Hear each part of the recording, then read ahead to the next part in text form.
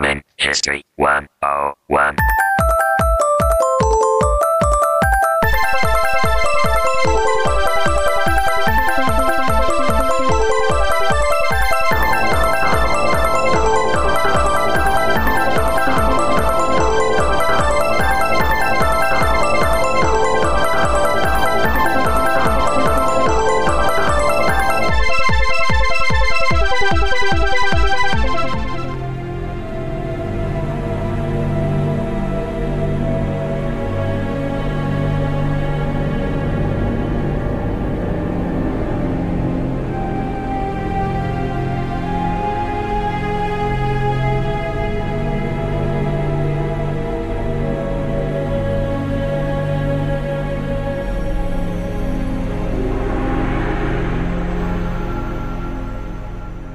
All right, what's up, everybody, and welcome to Gaming History 101, the Retro Video Games Podcast.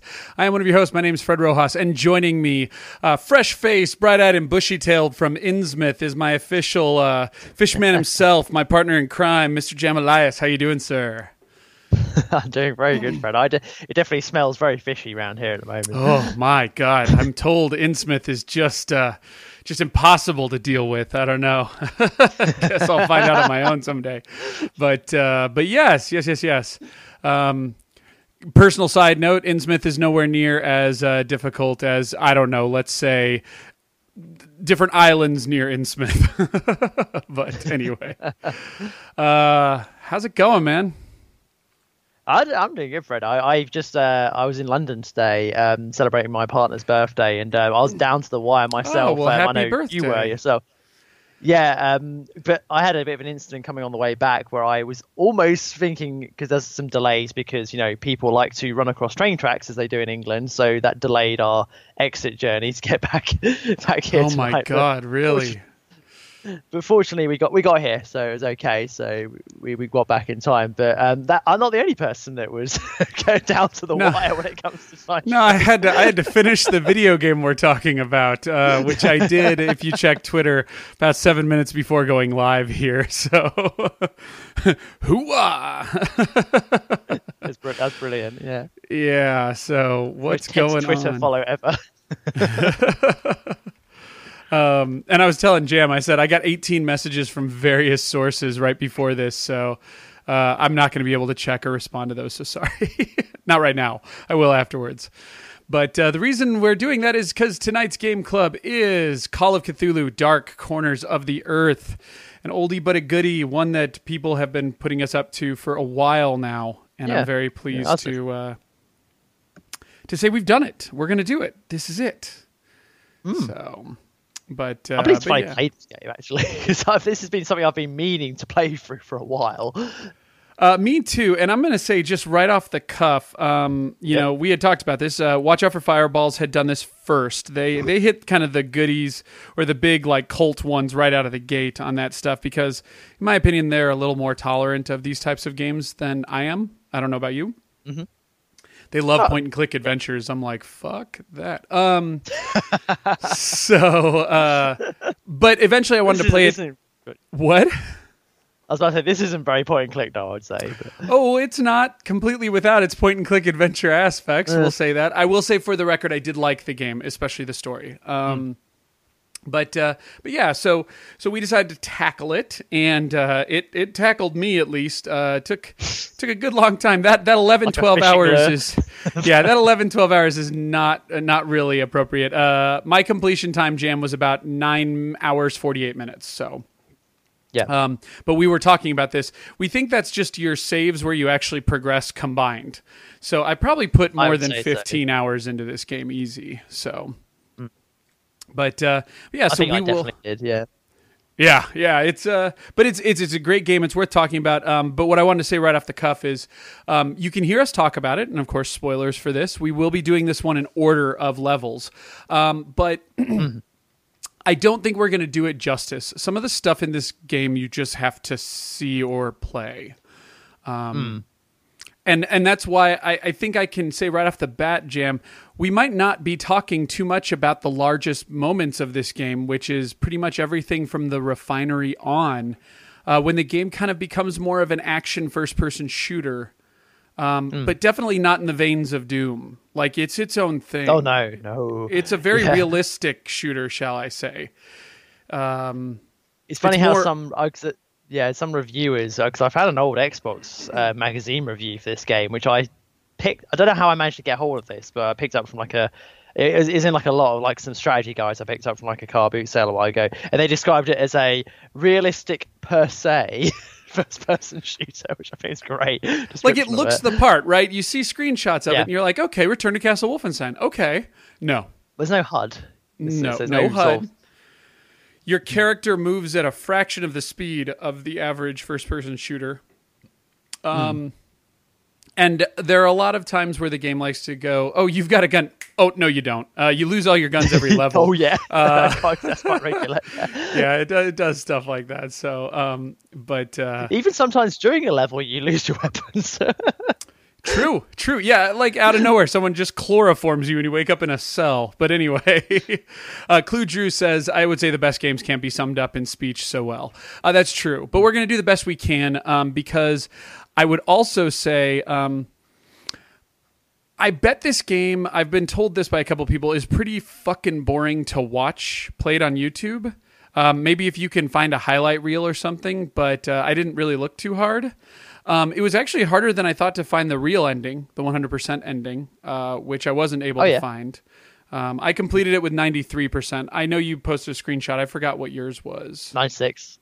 Okay, and I got a D as well, so whatever that means. Did you get nut job as well? Yeah, right. No, I did not. I did not get nut job. I forgot what I got. I have to go back and look. Mental status. Right? Apparently I was a clean drug user, though. Oh, I was definitely a heavy drug user, but, hey. So yeah, we will talk about this, but this game is gonna give you a good enough feel for it. But I would say this game is going to be somewhat obtuse outside of a podcast. It's obtuse outside of a podcast because you're not really going to experience it and you're not really going to be able to visualize it so well. And it's going to be, but that's kind of like a Lovecraft story anyway, right? Like, Cthulhu is not well defined, and this isn't even based off of Call of Cthulhu, for the record. But no, exactly. Yeah, it's part of the mythos. I'm learning a little bit about Lovecraft. I've only read the Call of Cthulhu, and I reread it today and realized it has nothing to do with this. This actually takes place, I would say, just parallel to and after the events of Call of Cthulhu. But in addition, like, playing the game is definitely going to be obtuse. The most stable version of the game, I would say, is on the Xbox, which is what Jam and I played. But it does have plenty of flaws and bugs built into it. The PC version has been modded to shit, which makes it a little more playable, but people have said they get as far as, mild spoiler alerts, I have heard people get as far as Hydra and the creature before Hydra, and then had the game, like, impassable. So, wow. That would break my heart. So the PC version is controversial, we shall say, but they've been kind enough, Bethesda and 2K have been kind enough to, that permanent price is $5, so it can be worth, what you're not going to pay in money, you're going to make up for in trying to mod and get this thing in a very playable form. But yeah, and then watching YouTube videos, like I said, especially the back half of the game, it's got to be boring as fuck. So yes, I can see to watch. Yeah, because you're about to say, you said that. I can see that being a difficult one to watch, but although saying that, my partner watched me play through the back half, and she did find those voices, Fred, the voice acting fantastic. She loved it. Yeah, especially when they get all fishy. Oh, especially what's his face, Robert Marsh. Oh my God, he's got the best voice. He's like who's the old ass bouncer in Roadhouse? It's like the fish version of him. But yes, Gives Zero FX says reminds me a little bit of Clive Barker's Undying, another game I was told I should check out. But yes, I can understand that. But anyway, we're gonna do the best we can. We are not gonna walk through. Well, I don't know, Jam, you tell me, but I think we're gonna have a little more to say about your initial impressions of Innsmouth and those like kind of faster levels, and then things get a little bit more like shoot things you come up with and find the right path in these dauntingly large environments. But there's not much to say, you know what I mean? Yeah, I'd agree. Absolutely. But I think there's certain sort of which we'll get to actually as we go from chapter to chapter. There is scenes in this game that are really, really interesting from a design perspective. Very much so. This game in itself is quite. I find it. I really, really thoroughly enjoy kind of reading around the background of it. Although there isn't a lot. There's not as much history as some people might think of from what we talk about other games, but there is a little bit to talk about sort of from the development side. Should I go into that now? Because that's well. Let's do our. We will, but let's do the. I'll do the real quick profile, and then we can get into development with you.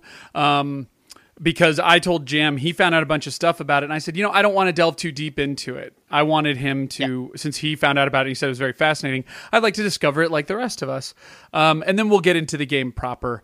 And then at the very end of this show, we are going to announce the 3 games up for the next game club. So, and you will be voting on those, guys. This is community pick. But anyway. So let's jump into it. It's called Call of Cthulhu, Dark Corners of the Earth. That's important to note because Call of Cthulhu describes more than one game that exists. It does. Yeah. Many.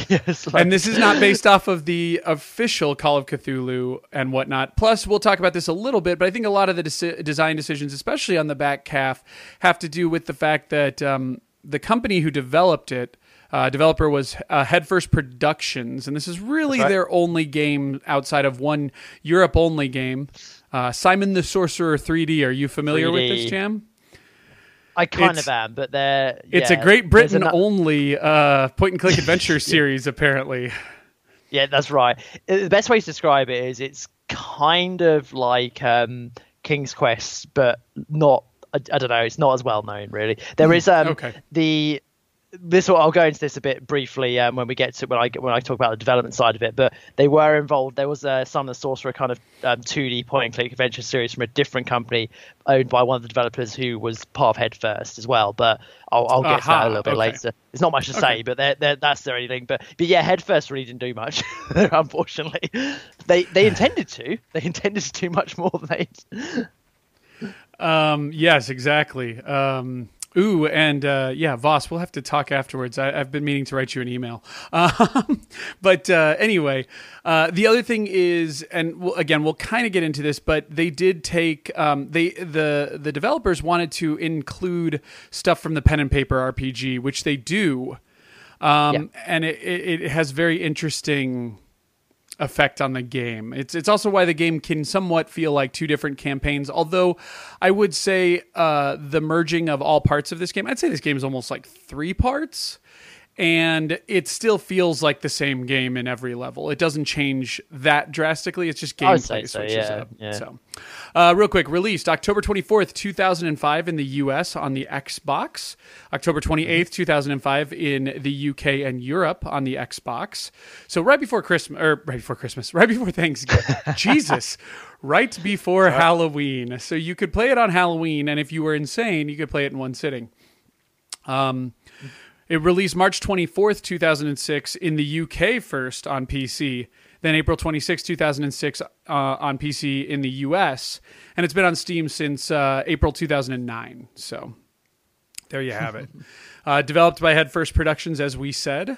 Published by Bethesda. It should be noted Headfirst had the idea of a trilogy. You might get into that, Jam. Yep. But this is the only release they really did. First of all, that was worldwide.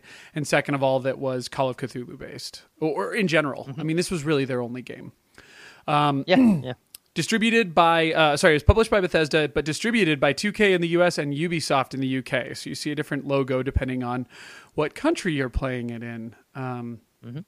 Japan didn't give a fuck about this game. No, I'm just kidding. The Xbox in 2005 was dead. In Japan even more so, than it ever was. But anyway, the concept is the video game adaptation of H.P. Lovecraft's novella, The Shadow over Innsmouth, which is part of the Cthulhu mythos.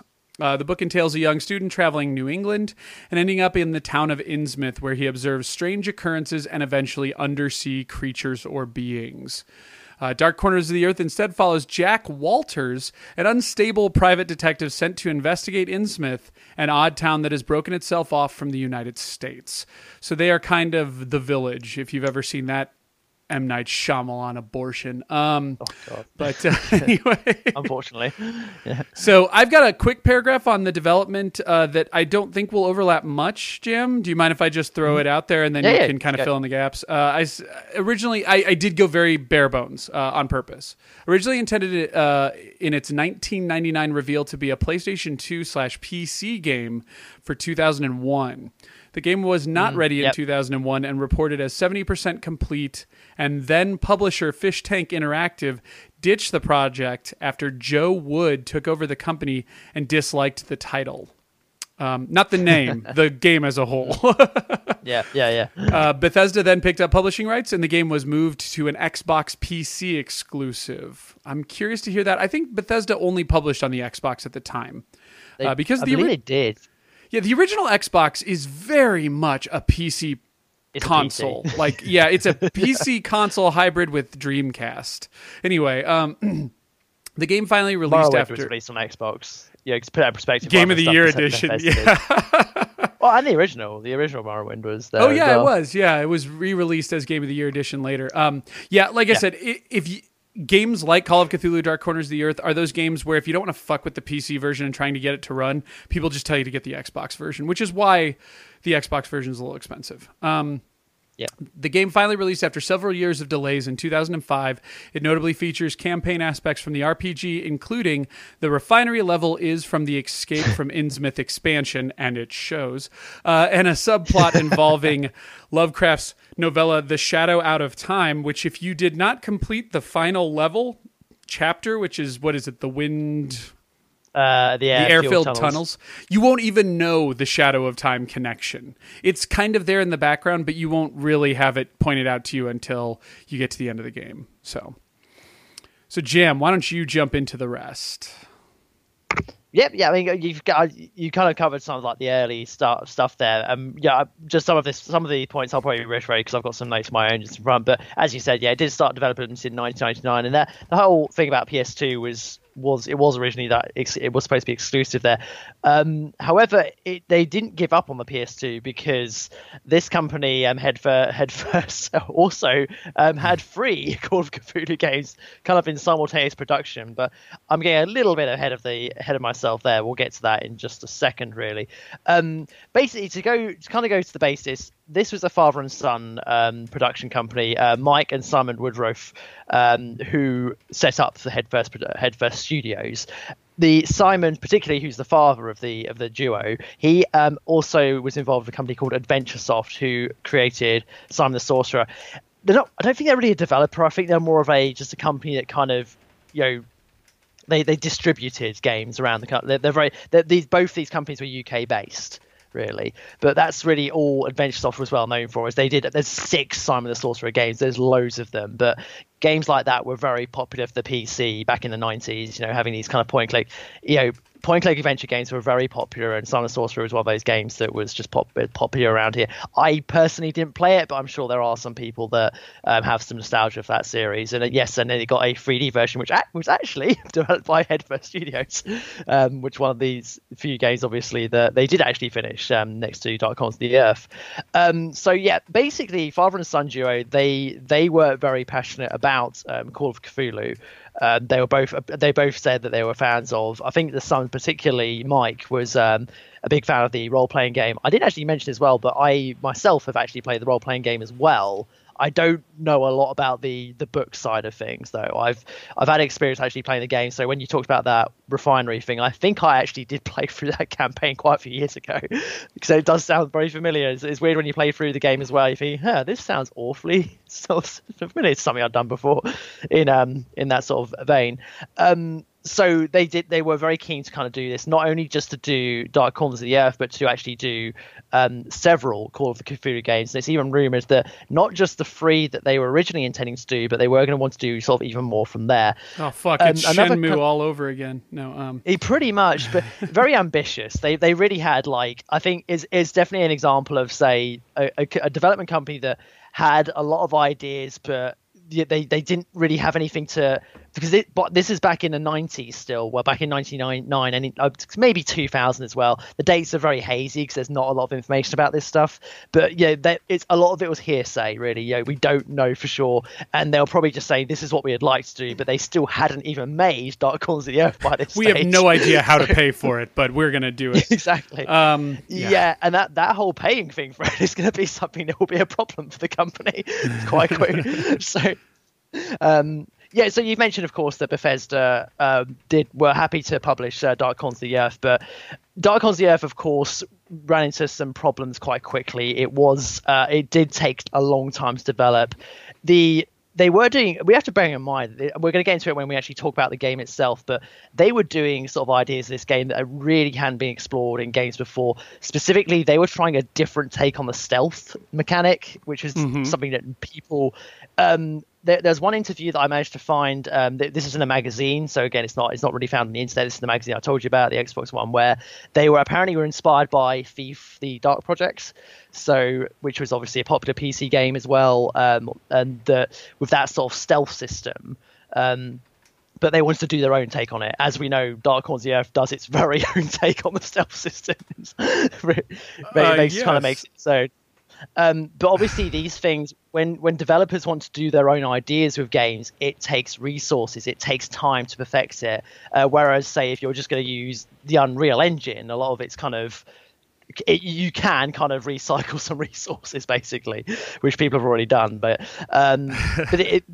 this game was quite complex. They were doing things. And then the other big one that was definitely mentioned is they were very keen to get the whole mentally unstable character in it, which is very popular in a role-playing game. I know that for certain, because they do a lot of that whole, your character loses it, basically, and you can go so crazy that you can commit suicide in the game and stuff like that. And they do put that in this game. Although it's funny because they say that, but when it actually happens in the game, it doesn't feel like I always just thought he just passed out. It didn't feel like he really committed suicide. I thought he just fainted. Mine was pretty clear. Maybe I got a different ending than you. Oh, no, not the ending. I'm talking about during the game. During the game, yeah. But there's the moment, if you overwhelm your character, if you overwhelm Jack, and he basically does go a bit too crazy. Yeah, he loses it completely. But to me, from my perspective, it just felt like he passed out. Yeah, I know what you mean. The ending, of course, yeah, he does. But that's different. Okay.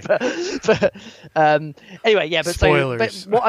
Spoilers. Yeah. So rounding it all up, basically, this development was very complex, and that is the reason why it was from 1999 all the way to 2005 on the Xbox. And have we mentioned it came out a year later on the PC yet? I think you said that already. Yes. Yeah, which obviously had some problems in itself, but we'll get to that. Really. So why it's also important to stop for a second about Dark Corners of the Earth is that it was 2002 now we get to. So this is 3 years into the development of Dark Corners of the Earth.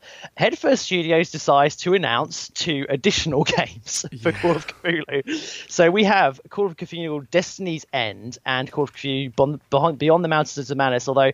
Sorry, I've gone ahead of myself again. Destiny's End wasn't called Destiny's End by this point. It was called Tainted Legacy. It hadn't reached that title because this, Fred, was going to be the PS2 exclusive that they wanted, another PS2 exclusive to start with. And this was going to be a third-person survival horror action title that... There is actually screenshots of this game as well on the internet, which you can find as well. They are available. Yeah. And, I think there's only one that's easy to find. But there's again, one on Wikipedia. And there was footage of this game was shown off at E3 2005 when the company was still trying to find a publisher to get someone to give them money for this game. And they had supposedly this game was quite far into production as well. So anyway, what this game was, it looks kind of Resident Evil 4 if I were to... I was about to say it looks very similar to that. So yeah. It's set 80 years after the events of Dark Corners of the Earth. It's not... they're very hazy about if it's a direct sequel. I think they just say it's just a continuation of the mythos, really. But the main feature of this game is it has co-op in it. And again, co-op for this sort of era is quite a big deal. One of your characters would be Jacob, who was a gun-toting. This reminds me a bit of Resident Evil Revelations 2, which we had recently, where one character is responsible for the firearms, and then you have a support character who is Emily in the game, who is responsible for magic. So, and you basically work together. And for a PS2 game to have co-op like this, that's very ambitious. This is a very ambitious. Well, yeah, because when Capcom did it in Resident Evil 0, they wanted like mad props for it. Like people always praised it for that. So yeah, no, that's a big deal. And this wasn't a third-person shooter in a sense. As you mentioned, Resident Evil 4, this was going to be like an over-the-shoulder sort of shooter. It wasn't going to be a sort of fixed camera. It was a full 3D environment, at least from the screenshots I've seen. Oh yeah, well, four is too. 4 is over the shoulder. Absolutely. Yeah. Going back to Emily, the magic character, she was originally designed as a girl called Madeline, who was going to be the granddaughter of the character of Dark Corners of the Earth, Jack Walters, but that was changed. Although it's funny anyway, because they put so much work into this game, it was never released. Interesting note as well is that this game, it still hits a lot of people's lists as one of the greatest games that was never released, in those sort of areas. But I'm a bit scared. I don't like lists like that because it never was released. It's like we didn't get the game, so we never know. We don't know if it'll be good. And not to be harsh, but based on sorry, you're right. It's all right. That won't happen again. We did have. Based on what was released with Dark Corners of the Earth, if this game even did come out, I'd imagine it would probably have some of the same problems that Dark Corners suffered from, which we're going to get to when we talk about the game. But basically, yes. So that was the second game that was in development. They started this development. The third game, and there's not a lot to say about it because they didn't really get too far in it. It was called Call of Cthulhu: Beyond the Mountains of Madness. This was the third game. It really doesn't share a lot with the other two at all. It was just more. This was based off one of the role-playing campaigns called At the Mountains of Madness, a sort of similar title as well. This was also they announced it in 2002, but they did say this was going to be only for Xbox and PC. Oh, I should have also mentioned that as Destiny's End was in production, they did announce that was going to be on Xbox as well, because of course. And both of these games you just save as .xbox. Yeah, I know how to do it. This Headfirst was so ambitious. They said both of these games, even though they announced them in 2002, were both going to be released in 2004, 2 years after they're both announced. That's 2 full games. That's going, especially of what they're promising as well. Not since Dennis Dyack have you heard so many promises offered and failed upon. And actually, to be fair, much like Dennis Dyack, good concept. Good showing for the game, but not the strongest. This game is not flawless, not by a long shot. It's worth playing, but it's not flawless. Absolutely. This game has some caveats. So on Beyond Mountains of Madness, this final, there's no screenshots of this game. It's debatable whether they even actually start well, but apparently it was in production, but there's no sort of screenshots anywhere. Even on the magazines, I can find nothing on this. The game was based in 1930s this time, so you're going back to kind of the older style era. The game that we're going to talk about is based in 1920s, so we'll go to that. The interesting thing about this one is it was going to be set in Germany and Antarctica, so you're going to do a bit of globe trotting. You played as an archaeologist from the RPG role-playing game, which was his name was Robert Naples. Sorry, that one. So he sort of specializes in the crazy mythos stuff. Of course he does, because it's a Cthulhu game. But my favorite part about this, Fred, is of course he's got to try and stop the Nazi occultists. Yes. So because it's the 1930s. Cthulhu was a Nazi, just so you know. We don't talk about it much, but it was the tentacles thing. It worked real well with the Aryan race. But yeah, no. Yeah, I did like that. It's right around this time that you start to go, okay, well, which would you, where could they go with that? But actually the Nazi occult you could have some fun with. And you could, yeah. Especially you're going to go the sort of maybe the Wolfenstein route. I'm talking about the original Xbox era where they did Return to Castle Wolfenstein. Maybe that's something that put them off. Who knows? But that's kind of all the games that were. These are the two additional games. When Dark Corners of the Earth hadn't even been released at this stage, they were still in production. There's delays. Meanwhile, back in the base camp, things were going a bit difficult. Bethesda was getting understandably a bit agitated because they hadn't sort of made much progress with Dark Souls the Earth because of constant delays, constant production problems. Apparently, it's rumored that they had to go through a bit of an engine revamp, really, with the game. Well, and it should be noted that technical issues. Yeah, they had that same problem with their one other game. Apparently, Simon the Sorcerer 3D, they had to rebuild the whole engine part of the way through.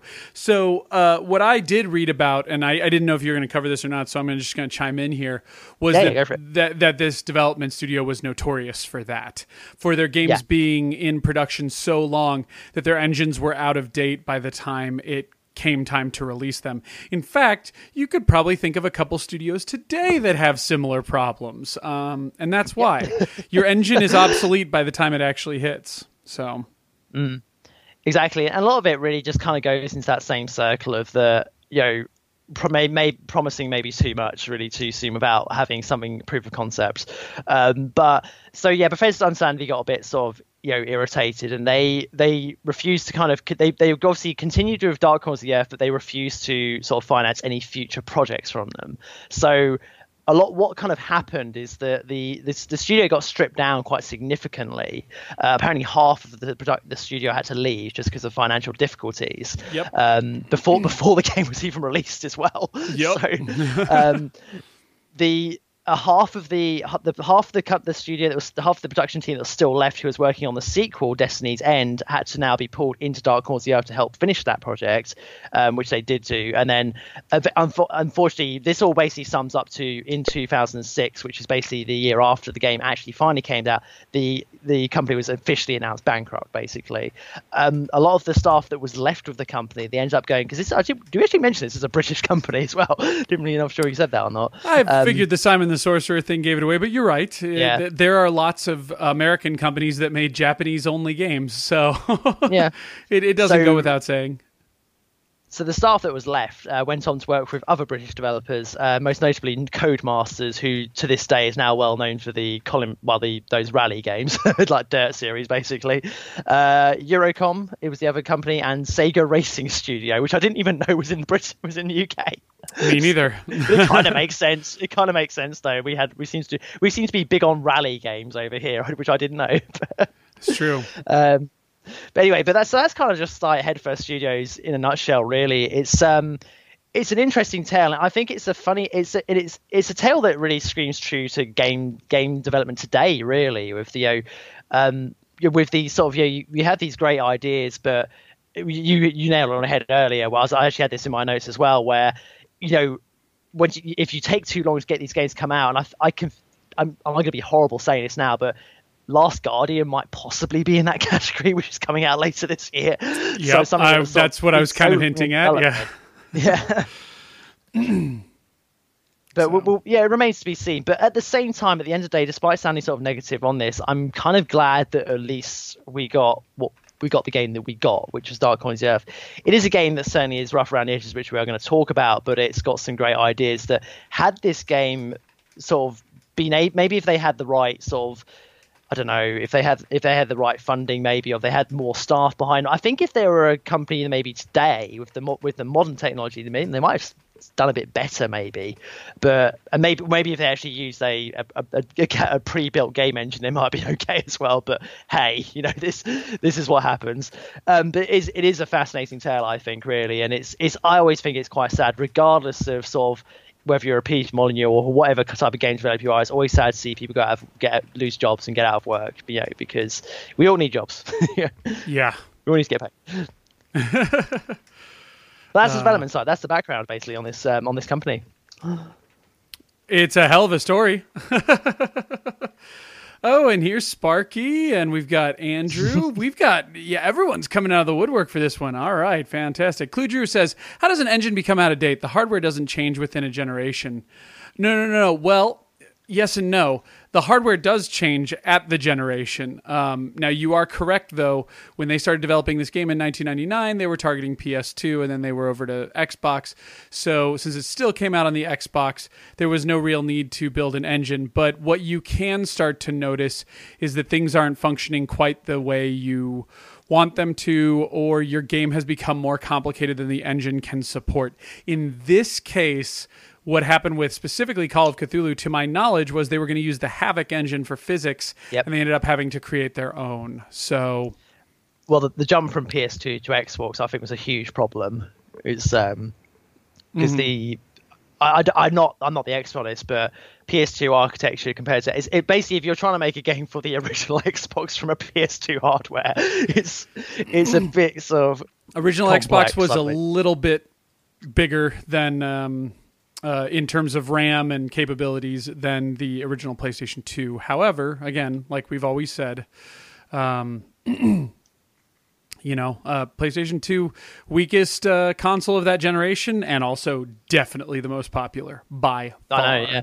So there you go. The game probably did better being on the original Xbox just because of how big those levels were. 'Cause I just could not see that working on the PS2. Because to put that in perspective, I think anyone that's played Deus Ex on the PS2 game, which is actually a very good port of Deus Ex, I should say, what they do in the PC version of that, the big levels are really, really big and sparse. But in PS2, they basically trim them down into separate sections so they can have load screens between them. And that's how they get around that kind of that barrier, essentially. So it works there, but I just... similar things were done with... how Valve did Half-Life 2, not just the console ports, but the original PC port. Andrew in the chat says, knowing what I know now, how the PS2 is built, porting from that console is a nightmare. That is very true. Also, according to Naughty Dog, circa 2000, PS2 is greater than Nintendo GameCube. Okay, fair enough. I'll give you that. I was told that Nintendo... Actually, again, people still challenge me on this. I'm still under the impression that the Nintendo GameCube had the best graphics engine or the strongest graphics capabilities of that generation, but I know people push me on that one. I can tell you it definitely beats the PlayStation 2s because everybody talks about the massive color and resolution compromise that happens to Resident Evil 4 when you go to PS2. But again, I don't know how the console capabilities work out. And Xbox is the most complex, but I don't know how much more capable it is than other things. It seems like a lot of the Xbox exclusives wasn't out of necessity as much as it was about business. So anyway. And here's Cy1. Look at that. Our one and only native-born Australian listener joins us. Welcome, sir. Sorry, Sparky, I'm just kidding. I said Sparky Kestrel gets pissed off. Well, he probably doesn't, but I hope he knows we're not ostracizing him. We are very familiar with the fact that you're an Aussie, and we appreciate ya. But yeah, so let's get real quick into the gameplay, the concept, and the impressions so that we can leave a good 45 minutes to talk about the campaign.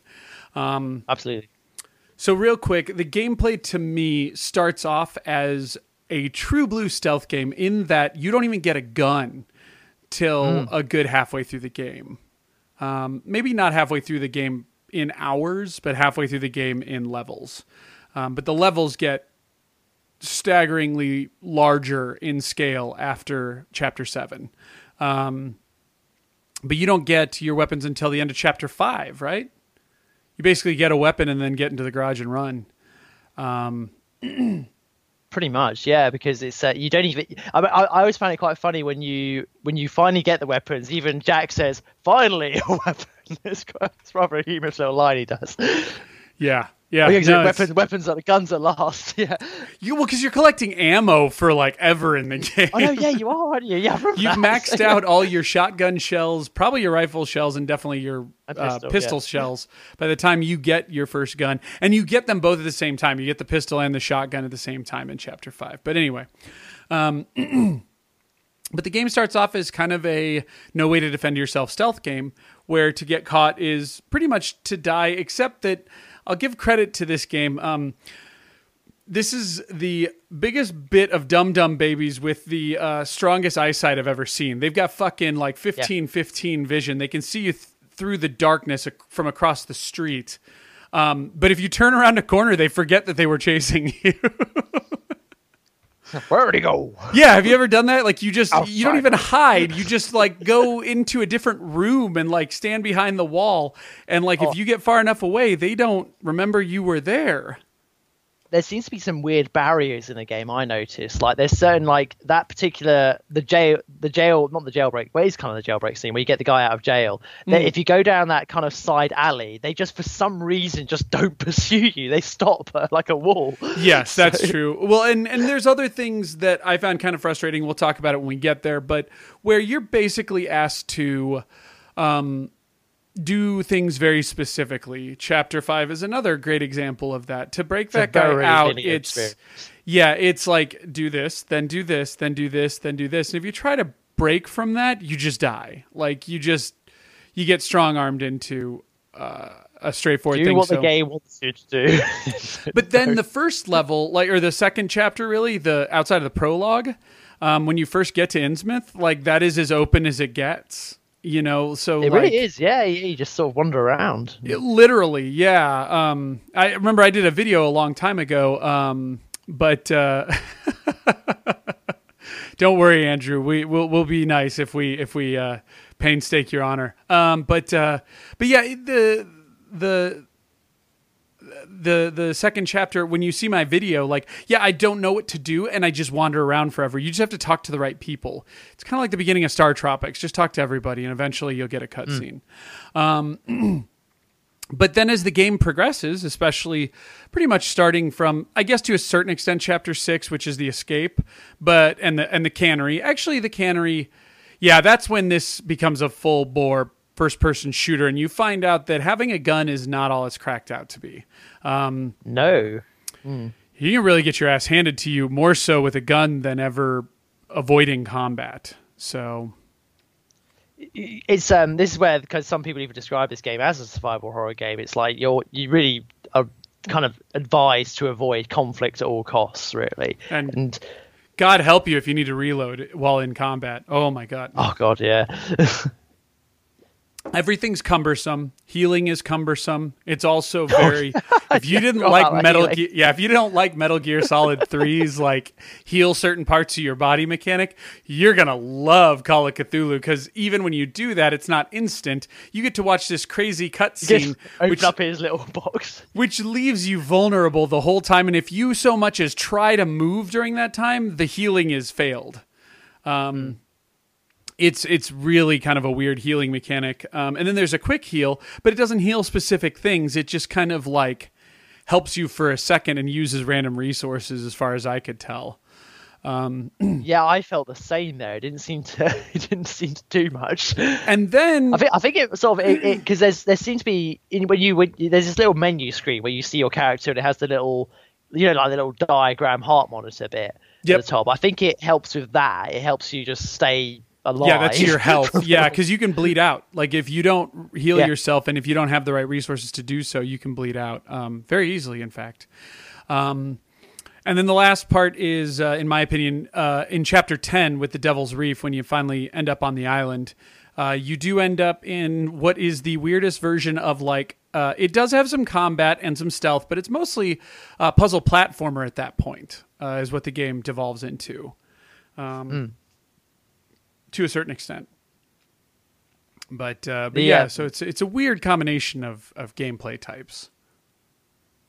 The one thing I noticed, to go back to that healing as well, is Jack Walters is possibly the most fragile first-person character ever. Oh my God! Even if you trip over like a step, he breaks his leg. Yeah, I like that. Or when you find the corrosive stuff in the sewer. Oh my gosh, the things I've endured by just walking in the wrong spot. The Shaggoth or the Soggoth or whatever. What's it called? How do you pronounce it? Shoggoth. The Shoggoth in the refinery. Everything burns when you touch him. So, how much is a red-ringed fat Xbox 360 worth? To GameStop, about $20. To those of us who know how to replace a heatsink, maybe 30. But anyway, but yeah, so it's an interesting game. What I do like about the concept is it is a true blue Lovecraft style horror game. It is intended to creep you out, maybe make you a little crazy. And it definitely plays that Lovecraftian horror card very close to the chest, in my opinion. It feels like a Lovecraft story.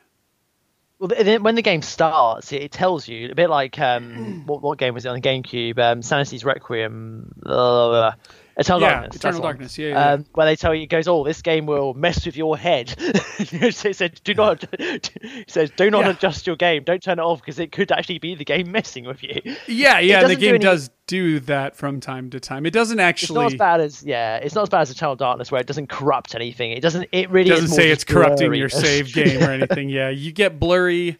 Things slow down. You go to black and white, and the surround sound. So, did you play this in 5.1, Jam? No, I didn't. I didn't have that capabilities. Okay, no problem. Well, and it's not too crazy in this game. It feels almost like 5-channel stereo, but occasionally they do stuff where, like, if someone's talking to you and you turn around, you can hear it on only the back speakers and stuff. But when you start to go crazy, random speakers have that speech in the background, like, kill yourself, do this, da-da-da. Why am I going mad and all that stuff. Yeah, it's pretty crazy. It's pretty damn effective in stereo, but in 5.1, it's very effective because it just kind of surrounds you. So I had to do some pretty crazy setups to do this. I had to hook it up to my capture card because my TV does not accept component video. So I had to hook it up to my capture card, which converts component to HDMI so that I could play this game on my 4K TV. Game looks gorgeous in 4K, but it's just 480p scaled up. And then the surround sound, but it was worth it. It was worth it. They also use the vibration in the controller from time to time to mess with you. So your heartbeat and whatnot. So what, real quick, is your impressions? Real quick review kind of thing. Like, what do you think of this game? Do you like it? Do you not like it? What do you think is its strengths, faults? Well, I liked it overall. If you talk about that, it's a game that I love the quote someone said once. I think they used this for the Silent Hill series, where it said it's like a wine connoisseur's game, where this game is not for everybody at all. It's not very accessible to a sort of a general audience, which is probably why the game didn't do very well. I don't think we even mentioned. I certainly didn't mention in the development of this game. This game did not sell well when it came out. It did not do very well. So. Yeah, and it got praised for what it's trying to do, but a lot of people criticize it for when it fails. Like it's a very bipolar game. Its highs are high and its lows are low, in my opinion. I like all the things that it tries to achieve. I like the sort of the psychological elements of it a lot, actually.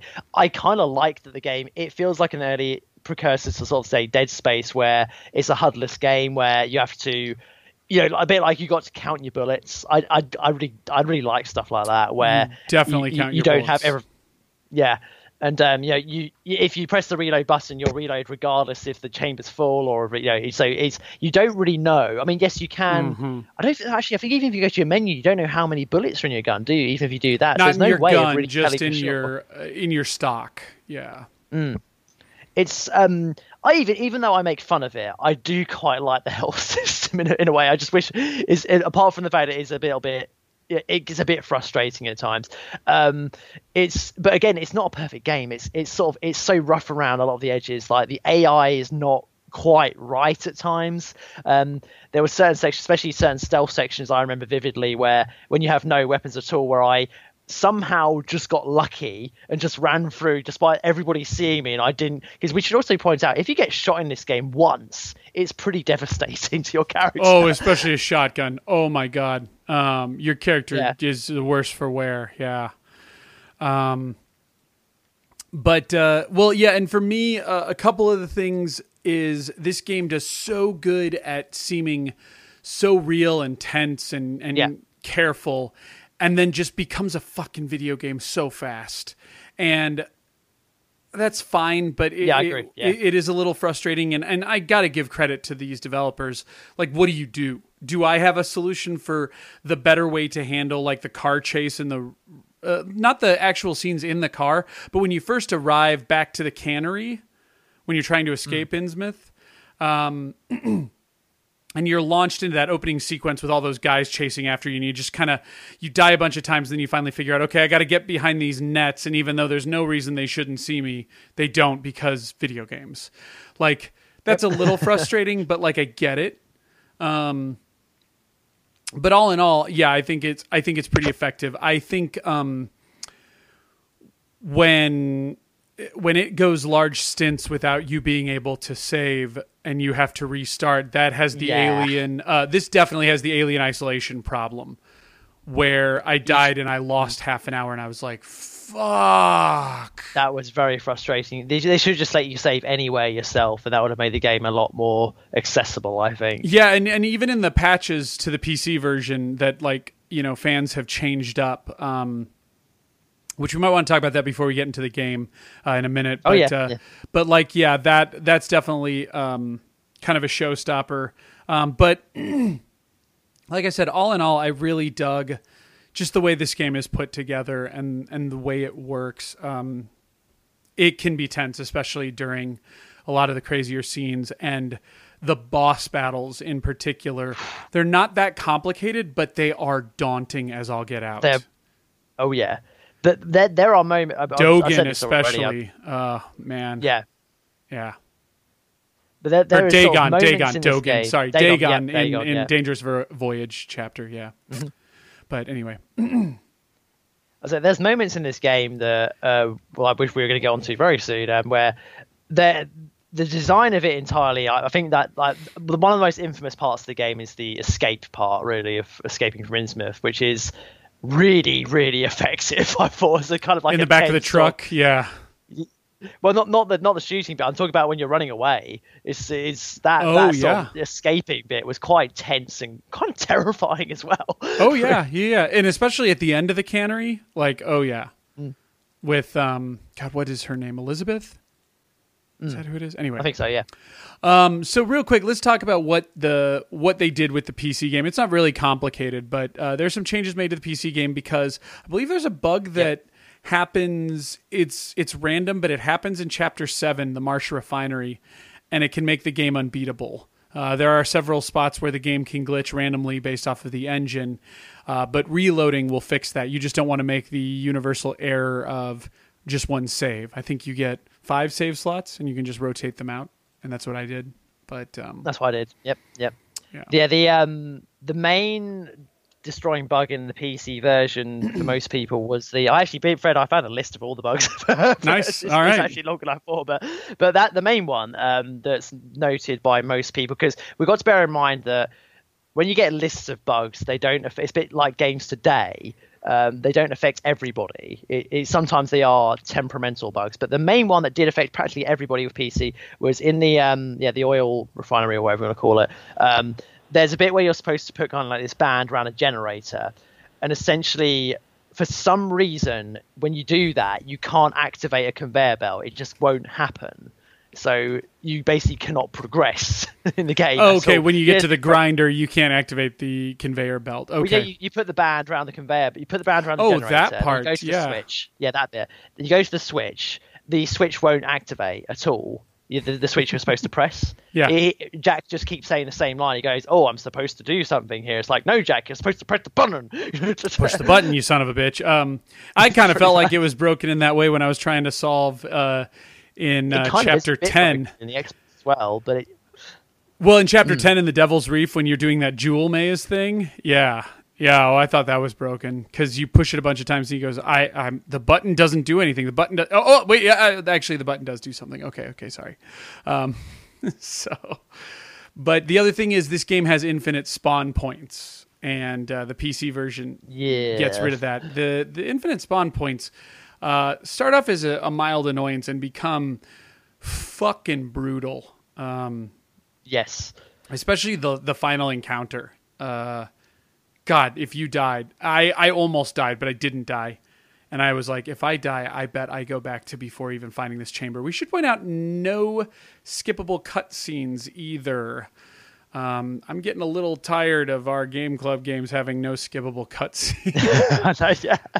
The refinery in particular, until you figure out where you need to go at the very beginning, if you get knocked out by that chain gun guy, you have to restart the whole chapter and watch like 5 to 10 minutes of cutscenes. So, but anyway, real quick. So Finian wrote us in, and seems like as good a time as any to talk about it before we jump into the game's plot. But he says, "Hey guys, first of all, this contains spoilers. I'm writing from work, so most of these are off the top of my head from what I know and remember.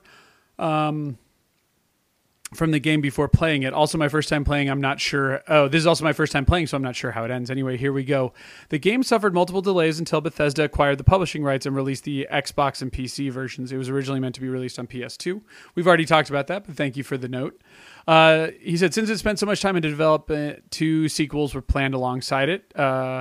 COC's Destiny's End and COC Call of Cthulhu, Beyond the Mountains of Madness.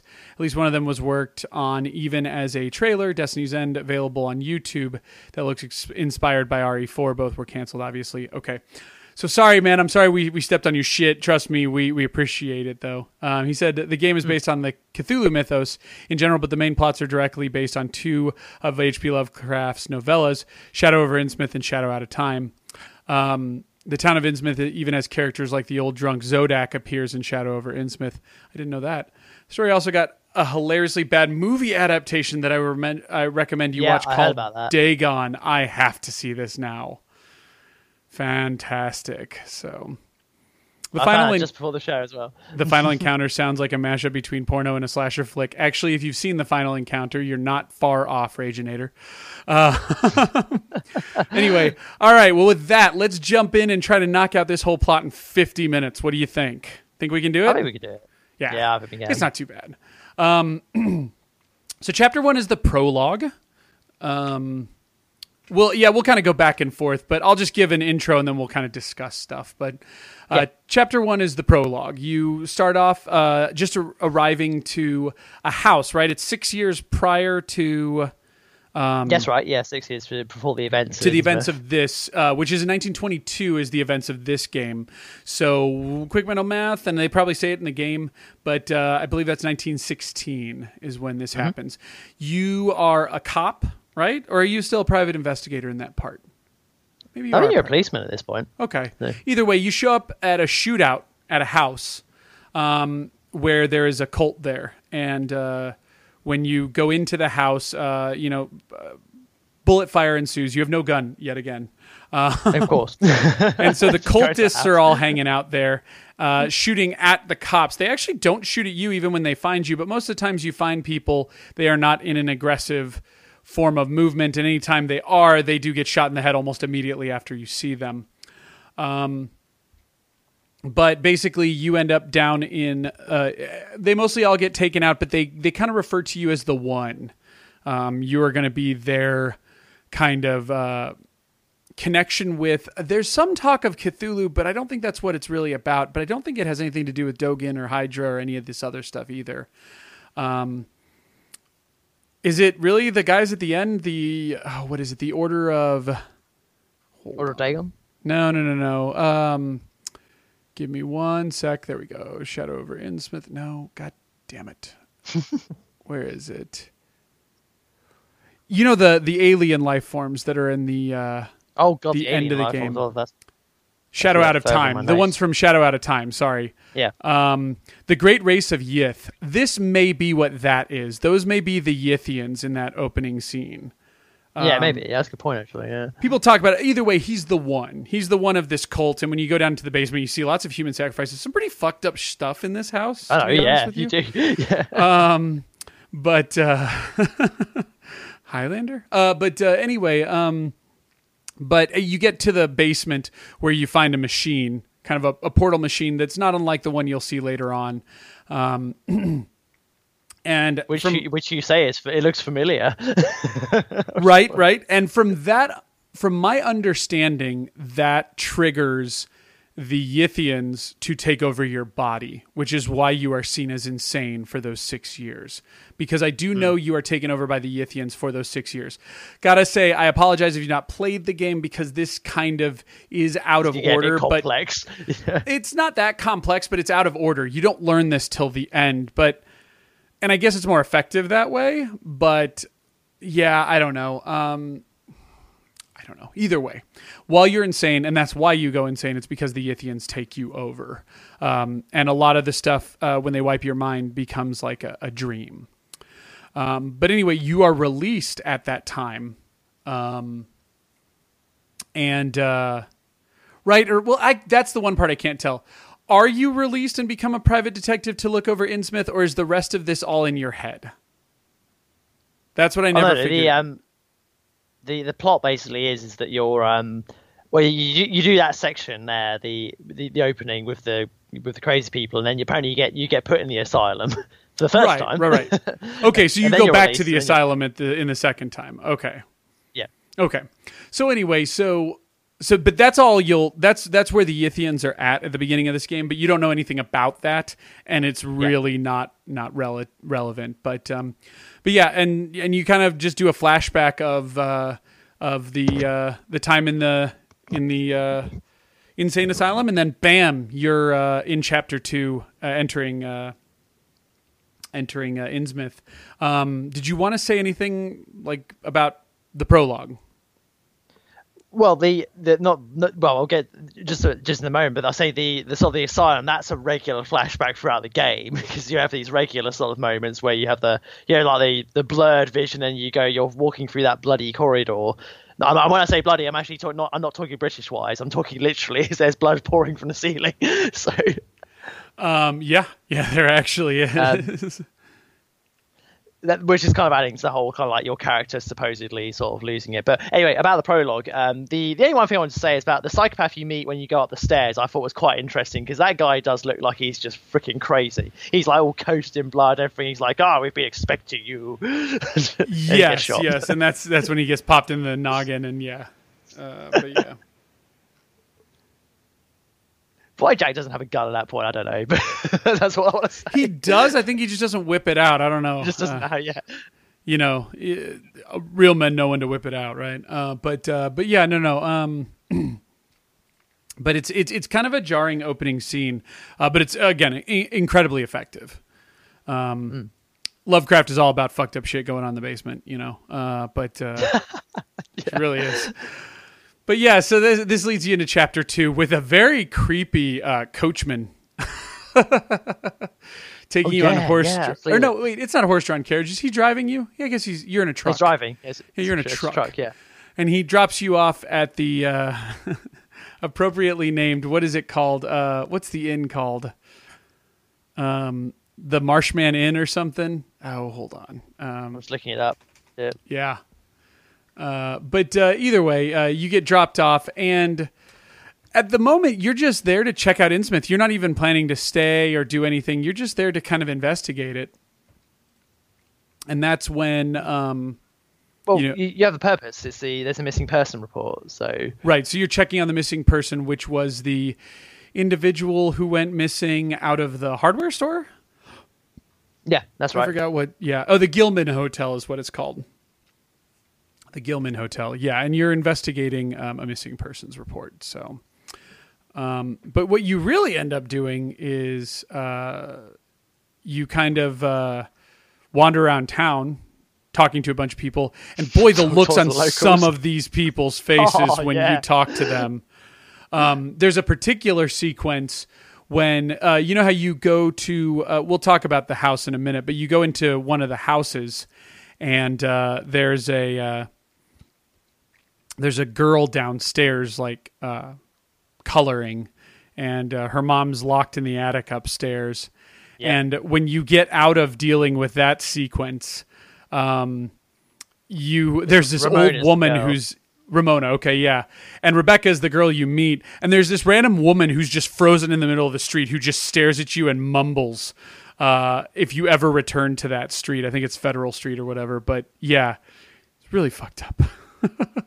So well, that bit with the little girl was a pretty cool scene, I thought, generally, because a lot of this game is very scripted when you do certain sort of sections of it, story wise. And she's like, oh, because there's that whole sort of talky bit with him. He's talks, he's like, oh, can I speak to your mummy? Or something. She goes, oh, I can't talk to your mummy because she's bad. And she's Daddy keeps her locked upstairs, and it's so great because you go upstairs and you see something bashing against the door. It's obviously a Gilman.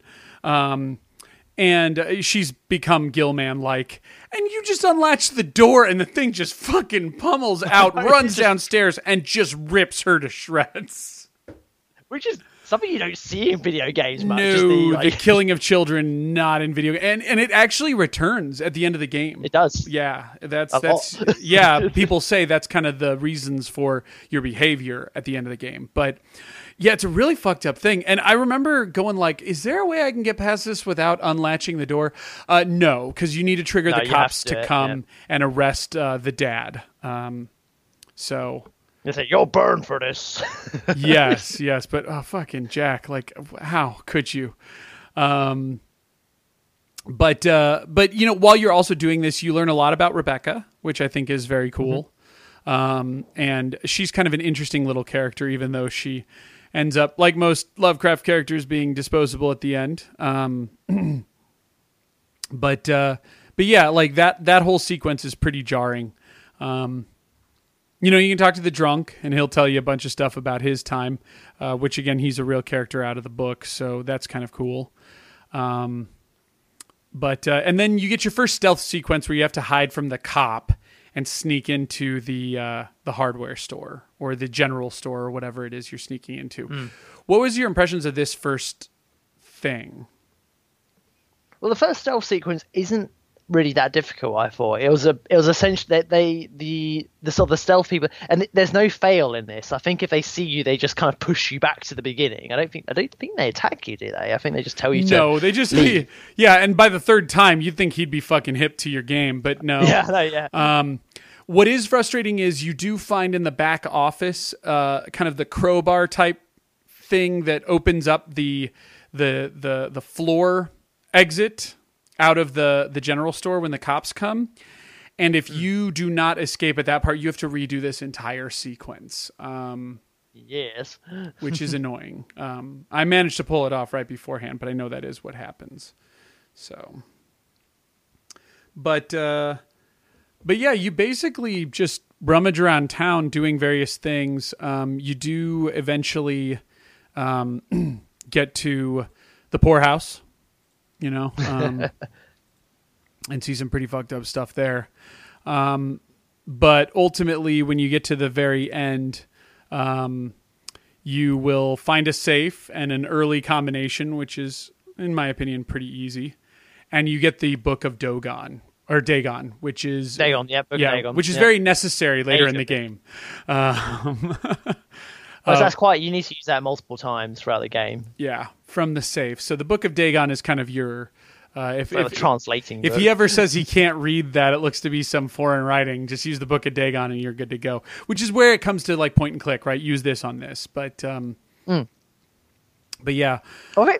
One thing worth pointing out, I don't think we said this, is the interesting sort of thing in this game is that every time you interact with something, Jack monologues about everything, literally in this game. He's like, it's locked. It's an old locked. Something I or can't other. do that. You wouldn't put that there. I'm not going to touch that. I don't know what that does. So you are insane. Oh yeah, very clearly. I kind of dug it though. I quite liked it. What is the meaning of insanity? Doing the same thing over and over again, expecting a different outcome. But the other thing I did notice is you see the Church of Dagon. Sorry, I'm going to screw that up this whole time. The Church of Dagon, which you definitely can't get into, but you start to see that the whole town kind of revolves around this, the Order of Dagon. So, I just find, yeah. I just find it quite funny, especially in this opening scene, that it's just, they make it very, very clear, the locals, that they don't want you around. Oh no. No. But Jack just insists on staying. Yeah, well, and I guess that happens in the book too, so there you go. But Yeah, Jack's gonna get to the bottom of this. He's gonna catch somebody. But he's so calm, isn't he? He's like, especially someone that's so crazy. dude, he's just so like, chill at the end of that game. He's like, big fucking fish creature with 4 boobs. Okay, let's do this. There's a Hydra there. Yeah, and like the Hydra, which does not look anything like I thought the Hydra would look, but hey, and it's locked. And it's locked. Yeah, but it's locked. I can't do that. Or it's unlocked. I like that when he unlocks it. He doesn't say I've unlocked it. He goes, it's unlocked. It's unlocked. Yeah. Like David Copperfield style. It's unlocked. But eventually you get to the point where you've gone through enough of the cutscenes and you cannot leave Innsmouth. You want to leave, but you can't. So you decide, well, I guess I'll get a room at the inn, at the Gilman Inn. And I love that when the guy leaves, you go sneak into his back office where he's just been chopping up bodies with a cleaver. Like just for the fuck of it. And you just come out, just smiles as he returns. Okay with this. He's like, they've been... and then he puts you to bed, and that wraps up. Well, he puts you to bed. He tucks you and kisses you. I love the bit where gives you a nice view of the scenery. Yes, you get a beautiful view of the scenery beyond. Thanks, bro. He's like, you're right, outsider. You don't look so good. Yeah, right. Yeah, like everybody looks pale as fuck and like kind of Incredible Hulk like, and he's saying you look odd. But and then you lock up your rooms. You actually have access to the adjoining room as well, and you latch those up, and then you can bolt the doors, which is pretty cool. You actually have to in order to go to sleep. Yeah, you have to progress. Yeah. Yeah. It's kind of like a mini tutorial, really. It's kind of like foreshadowing, saying you might need to use this mechanic in this next bit that's coming. Clue Drew says, "Why can't you leave?" Sorry, the cops won't let you out. They literally are barriers at the exits of the town. The town is fully explorable, and there are little areas that are like the exits of Innsmouth. And the cops just stop you. And before that, they even stop you from alleyways. They just move out to the outskirts of town. And if you go talk to the driver who says he'll take you back soon, he eventually says he's not going to be leaving for the night. So, yeah. But I mean, it's funny. Jack calmly in his stoic, like I'm actually not that crazy voice, which guess I'm staying he kind of here sort of tonight. says like I really don't want to stay here, but I've got to. When in Rome, So then you get chapter 3, which is probably your first dash with annoyance, which is Attack of the Fishmen. And just to break it down, because we don't need to go too much into it, but we'll get to whatever you want, Jam, is you're basically on the run. You're being shot at and attacked by the fishmen, by the weapons. Gilmen. Yeah, which I should point out, the Gilmen are just people who look kind of green, but they look like normal people. You have no weapons, and you're just kind of like closing doors and locking them. It's like a haunted house hallway. You have to push wardrobes in front of doors as well. Yep. It's quite urgent, this, and you've got to. Yeah. I don't The know timing's about you, but I tight. have to restart this a lot. Oh yes, the timing's tight, and you have to rewatch that cutscene of them invading your room over and over again. God, yeah. Oh God, I hated that. So be quiet. Oh, and you get it down. You're like, okay, walk through here, latch that. Okay, latch that. Oh, now I got to go over here, latch that, push this aside. Okay, jump out on the balcony.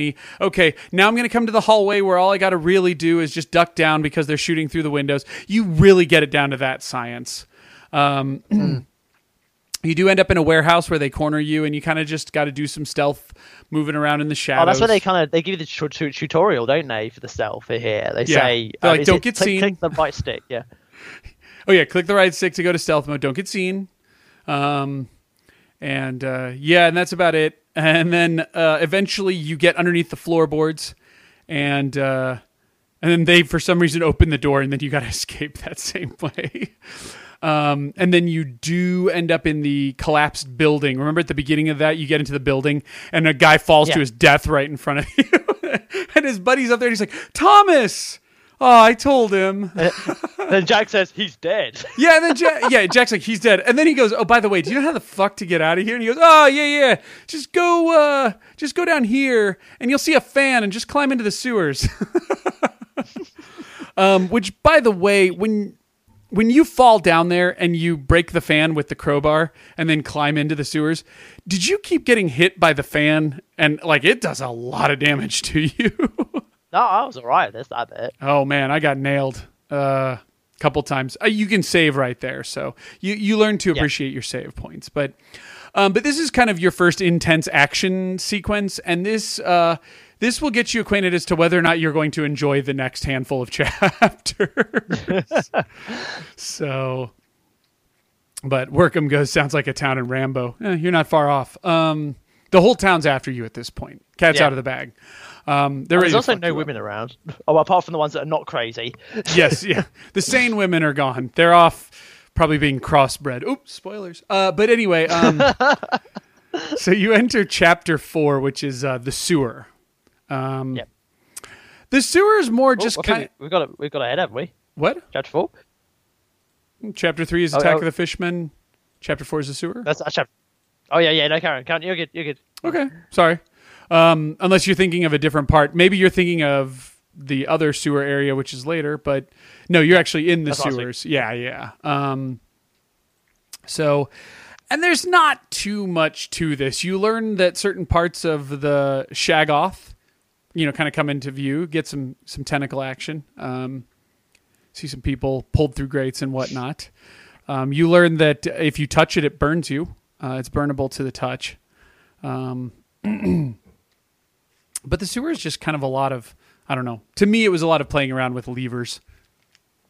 Yeah, you had to kind of get it in the right kind of like equilibrium, I guess. You had to get rid of the slime. Yes. Get rid of the slime. So you got to drain the slime, turn on the water, drain the water. Yep.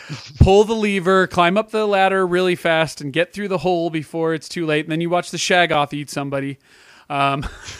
You don't actually see it. You just see the tentacle come up and kind of pull the body down. But I think you're supposed to kind of rush through that bit to avoid being caught by it. In case it wants to reach up and grab you, which would have been great if it did as a fail state. And then you eventually come up through the church. Well, you don't actually eventually come up through the church. You actually come up on the streets. Do you remember this? Yeah, sneak through the streets a little, but you eventually find, now I'm forgetting. Is it Elizabeth? You find an old house, and is it Rebecca? Or is it Elizabeth? It's Rebecca. Okay. Yeah, maybe it's Rebecca. You might be right. But yeah, you come into her house, and she's just kind of chilling there in front of a fire. And she's like, Jesus, Jack. Yeah. Oh, you know what? You're right. That is a Rebecca. Elizabeth is later. But yeah, Rebecca, and she wants to, people start breaking in, the Gilmans start breaking into the house, and she goes, okay, let's run to the church. To be clear, this is not the Order of Dagon church. This is a Methodist church that her father used to run, that's been destroyed. So she brings you there, and right before you walk in, she's gunned down. That happens instantly in my game playthrough. Actually, there's no way to save her. I was talking about Elizabeth in the cannery in chapter 5. Yeah, there's no way to save Rebecca. She dies regardless. Mm-hmm. So, and then you get into the church, and they're kind of barreling after you while you solve a fun little bell puzzle. And then you go underneath. You learn a little bit of lore. And then this is, I think, where you were thinking of, where you end up coming up through the sewers and you're kind of underneath this main kind of alley building area. Do you remember this part? Yeah. Where they're looking for you. You kind of come to an opening in the sewers, and they're looking for you. And to trick them, you have to kind of rattle each of the sewer grates along this pathway. There's 4 of them. I had a bit of tough time figuring out what the hell to do here. Yeah. And so you're supposed to sort of lure them to the furthest sort of, I guess, rattling. And then you got to go, you got to backtrack and then climb up to the open manhole, which I missed the first time through. I didn't see it. Well, and it's hard. The timing's very distinct. And then you can climb into the burning building with the most brittle fucking floors that just drove me nuts throughout the whole game, because they just break underneath you and you take damage. Plus, the guys now see you. They can't get to you, but they can sure as hell shoot you. And you kind of got to get your own way through it, and then you end up in the back part of the building, which takes you through an alleyway into the bank. And the bank is... Man, I do love first-person platforming, don't you, Jam? Oh, it's fantastic. because you go into the bank this vault. is annoying. Yeah. Yeah, and I don't know if you... Okay, so you go into the bank vault, and you have to climb on a bunch of rafters, and it's one of those things in first person. It's very Max Payne, and third person kind of walking on very thin boards where guys are just beneath you. And then at the very end, right when you're about to get out towards the water tower, there's this huge leap you have to make, and it's like a pixel perfect leap. Like you have to jump right at the edge of it, and you'll just make the jump on the stairs. I fell down. Yeah. And I do too, and you can fall as far as down to the bottom of the bank vault. And aside from taking a ton of damage, because you're just a fucking, stick man, you have to redo the whole sequence. Like, not... If you fall down, you might as well redo it because of the I damage. did reload it, yeah. Yourself. But either way, you have to redo all of the climbing and walking and everything, so... Yeah. Naturally, when you come out to the water tower, I was like, thank God, because there's a save right there. I know, yeah. And then you got to just run around with the water tower, and you kind of duck off of rooftops. It's actually very harrowing, this part.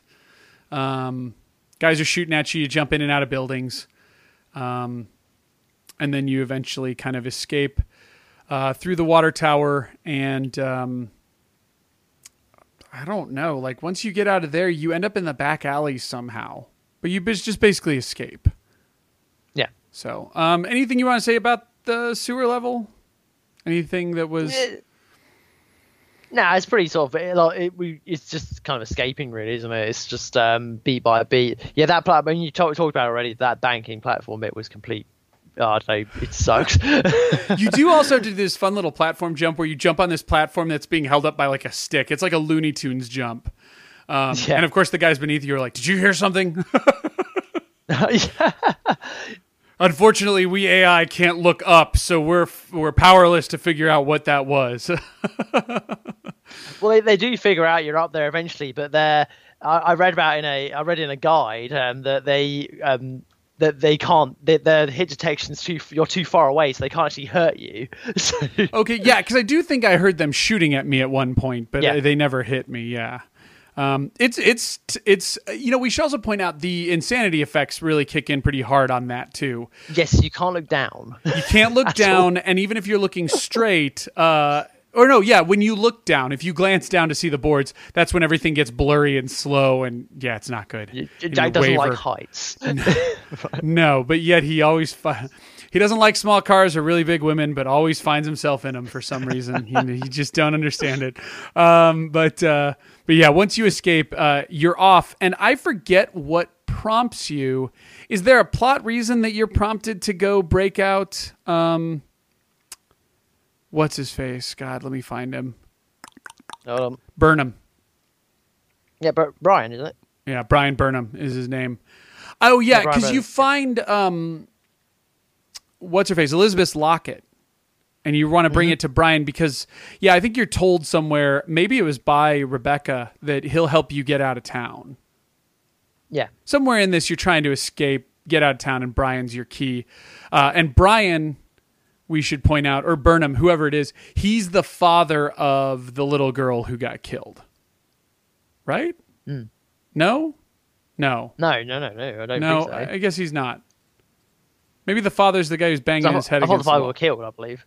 Yeah, the father was killed. You're right. I don't know why Burnham's there, but there's some love story between Burnham and Elizabeth that you kind of get roped up into. It's honestly escaping me, but... So Jailbreak. That's chapter 5, very appropriately named because your whole goal is to break Burnham out of jail and then escape the city. Jamie, you want to, since I've been talking for a second, you want to tackle what this opening sequence is like? And it was frustrating for me. Yeah. I mean, the first thing you got. There's a kind of a moment at the beginning here where you got to kind of wait for guards to kind of have their little talkie session until they move out of the way. Then you go to kind of the prison bars and you talk to Burnham briefly.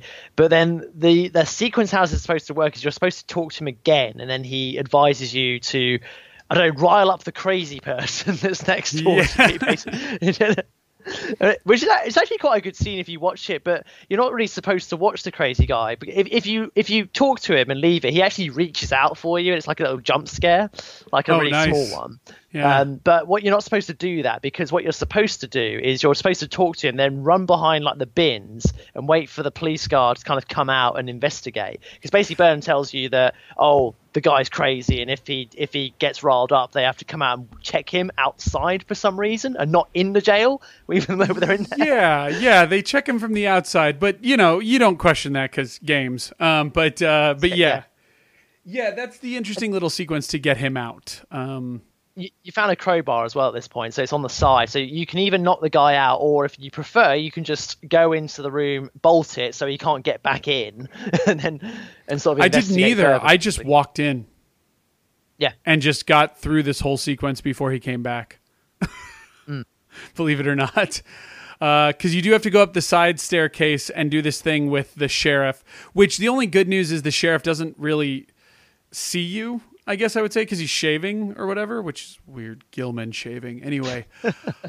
But you basically fuck up his plumbing and he has to come check it out in one of the weirdest layouts of a police station I've ever seen, especially one with a bedroom in it. But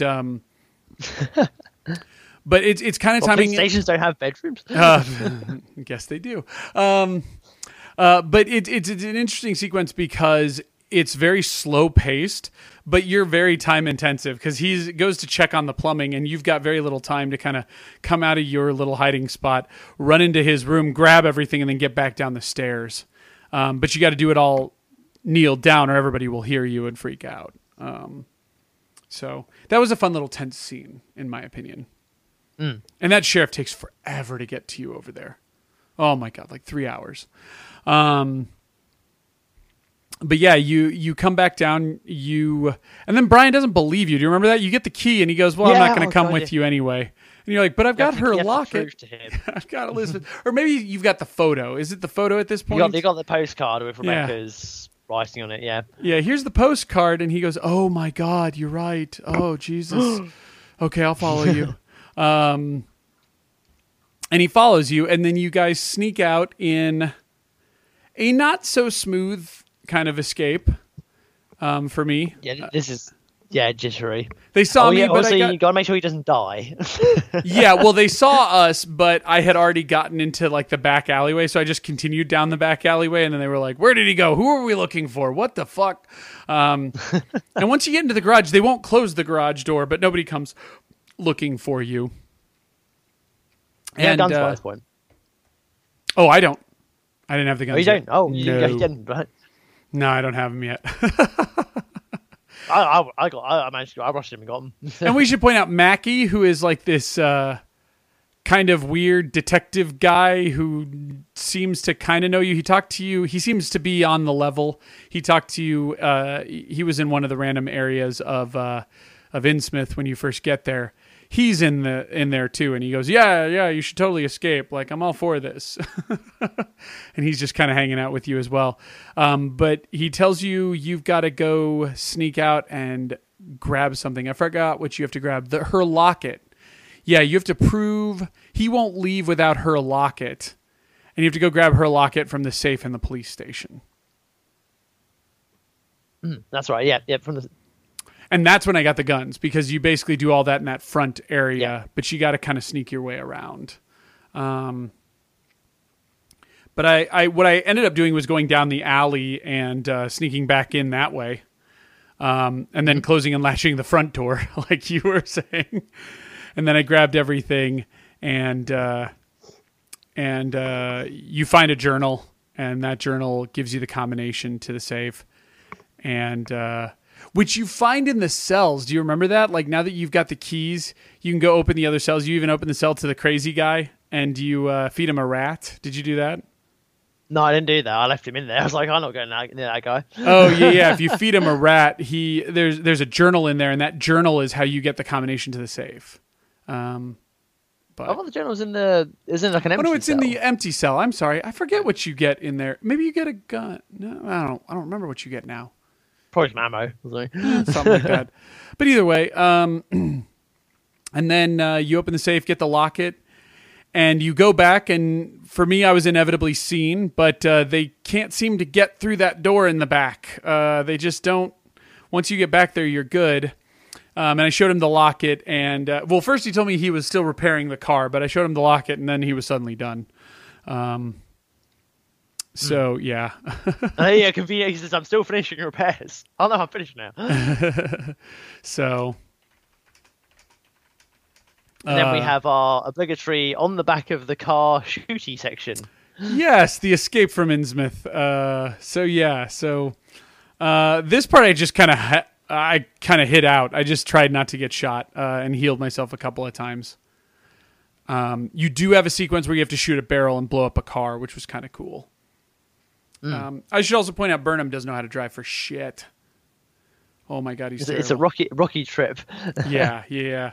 And eventually you get to the edge of town, and he parks in like a barn or something. Are they out of gas or it gets stuck or something? And it does this weird, like, he goes, "Get out and run to the cannery and we'll meet up later," or something.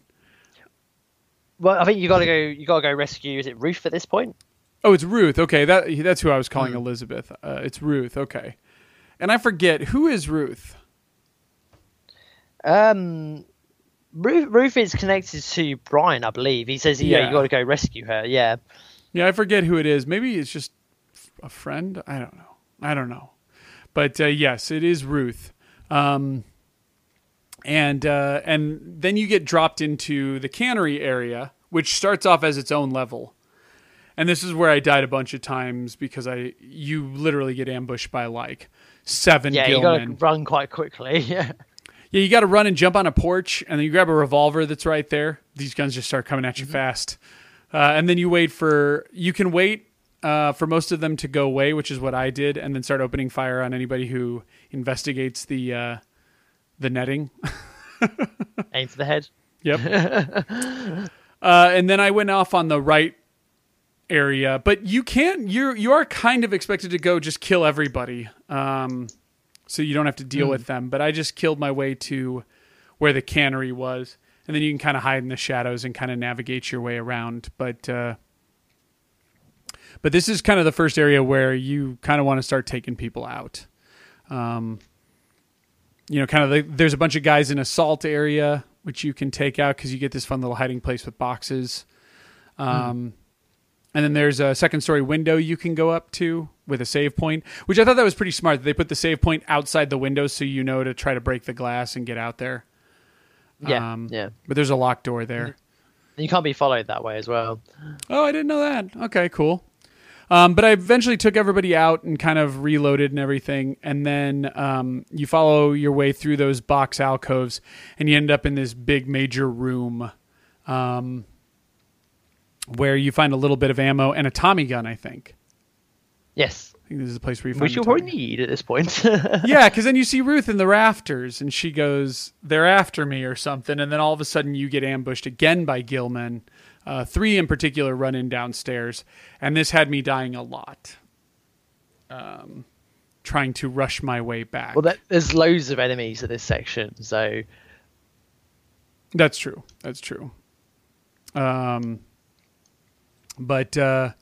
But yeah, I ended up, like I said, trying to run my way through. I killed a couple of the Gilmen that got in my way. You find out how brittle you are from a gunshot perspective, even when you're fighting with a Tommy gun. And then you basically just get back up the stairs, and now you've got the key, because that's what triggers the cutscene, is grabbing the keys off the key ring, and you can use that key to get up to the rafters where Ruth is.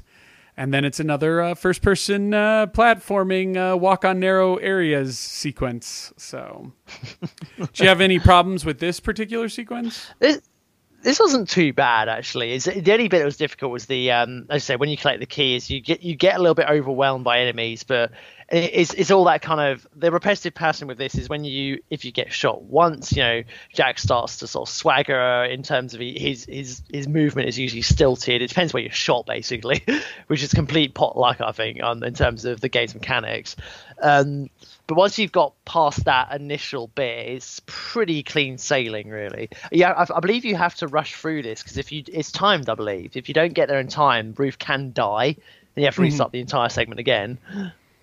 Okay, I thought Ruth can die and it's okay, but she just can't die up here in the rafters. She can die on the way to the car, though. Oh, yeah, that's fine. Yeah, of course. Well, I got her out alive. She dies right away me too. after that, but yeah, I got her out alive. I got lucky. My game must have glitched. Nobody saw me up on the rafters. I got to do that whole sequence without getting shot at. Yeah, weird, huh? I got seen, but I just got lucky. So, yeah, once you get out of there, you jump in with Burnham and Mackie and Ruth, and then there's a massive car accident.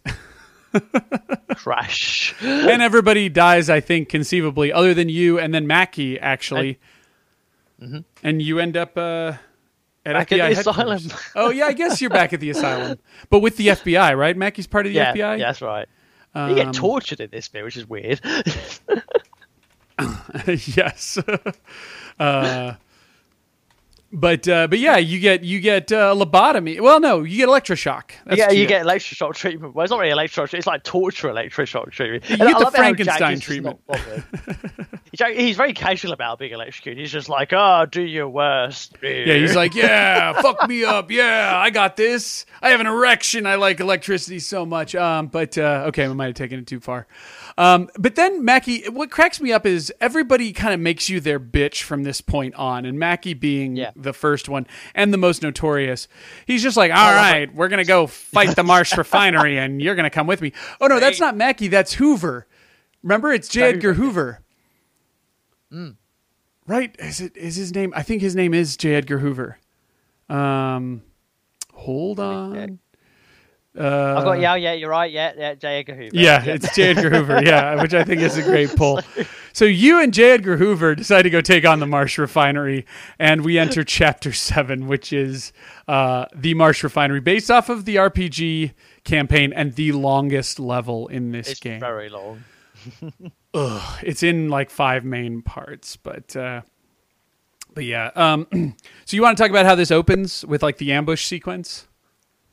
Yeah. Basically, you're doing a raid on these Innsmouth folk that are holding down this refinery, and Jack is just told to just jump into action. Basically, without I don't think you have a gun again at this point. No, you do not. Oh wait, yes, no, you have a pistol. You have a pistol, but if you lean out, you'll get shot in the skull.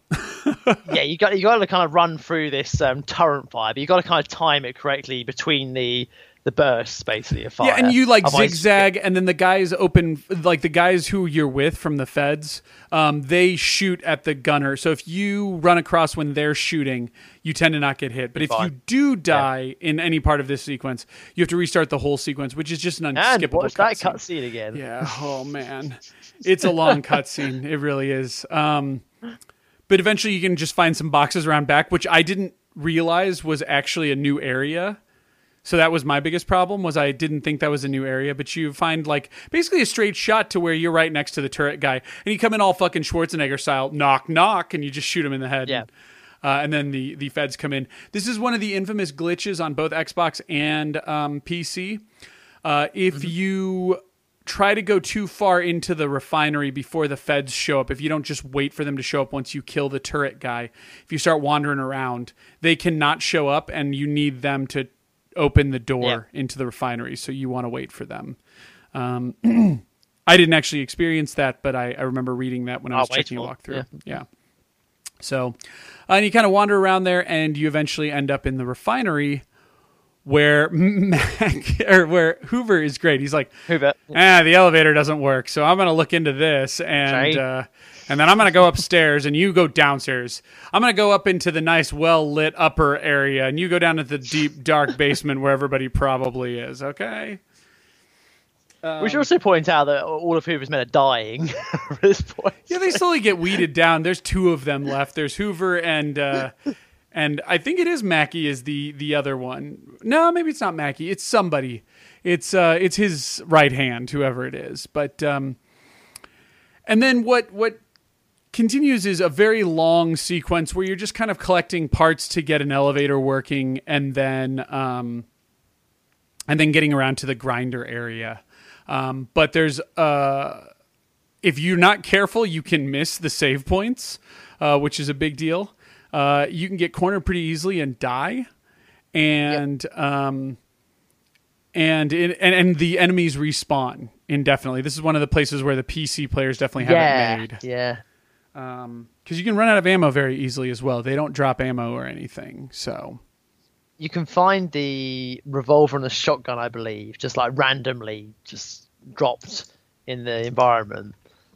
There's like a room, there's like a warehouse, there's like a back room somewhere where you can find those weapons. Yes, well, Cluedrew says, I like that we lost 2/3 of the characters and it gets a sentence. Horror games, everyone. Well, it's it's just that, like, you're with the FBI as they're raiding this refinery, and I don't know, I guess we just didn't expect anyone to get out alive. Kind of surprised with how Hoover makes out, but yeah, so you go through all this stuff and putting the parts together, and you do get to the grinder, and that's where you see one of the Marsh boys, Sebastian Marsh, for the first time. Or is it Robert? It was Jacob, wasn't it? Oh, is it Jacob? Maybe you're right. Maybe it is Jacob Marsh. There's a bunch of Marshes. Anyway, you bump into him, and he unleashes something. Oh, no, he turns on the conveyor belt on you, doesn't he? I thought that was later. Well, there is that moment, though, where he turns the conveyor belt on you. Because I think he flat out murders one of the policemen in the conveyor belt, and then he tries to double do it with you. Yeah, and either way, you end up just backtracking, running away from him. Yeah. Yeah. And then when you get back to the main area and you kind of get to this like certain part where you're trying to find your way, and you end up finding, I forget what it is. Is it like the gold areas or whatnot? No, I guess that's not at this part yet. We do find rooms with gold bars in them. Yeah, and it's like this like pale boxes. yellow gold. Yeah, I guess you do find this stuff here.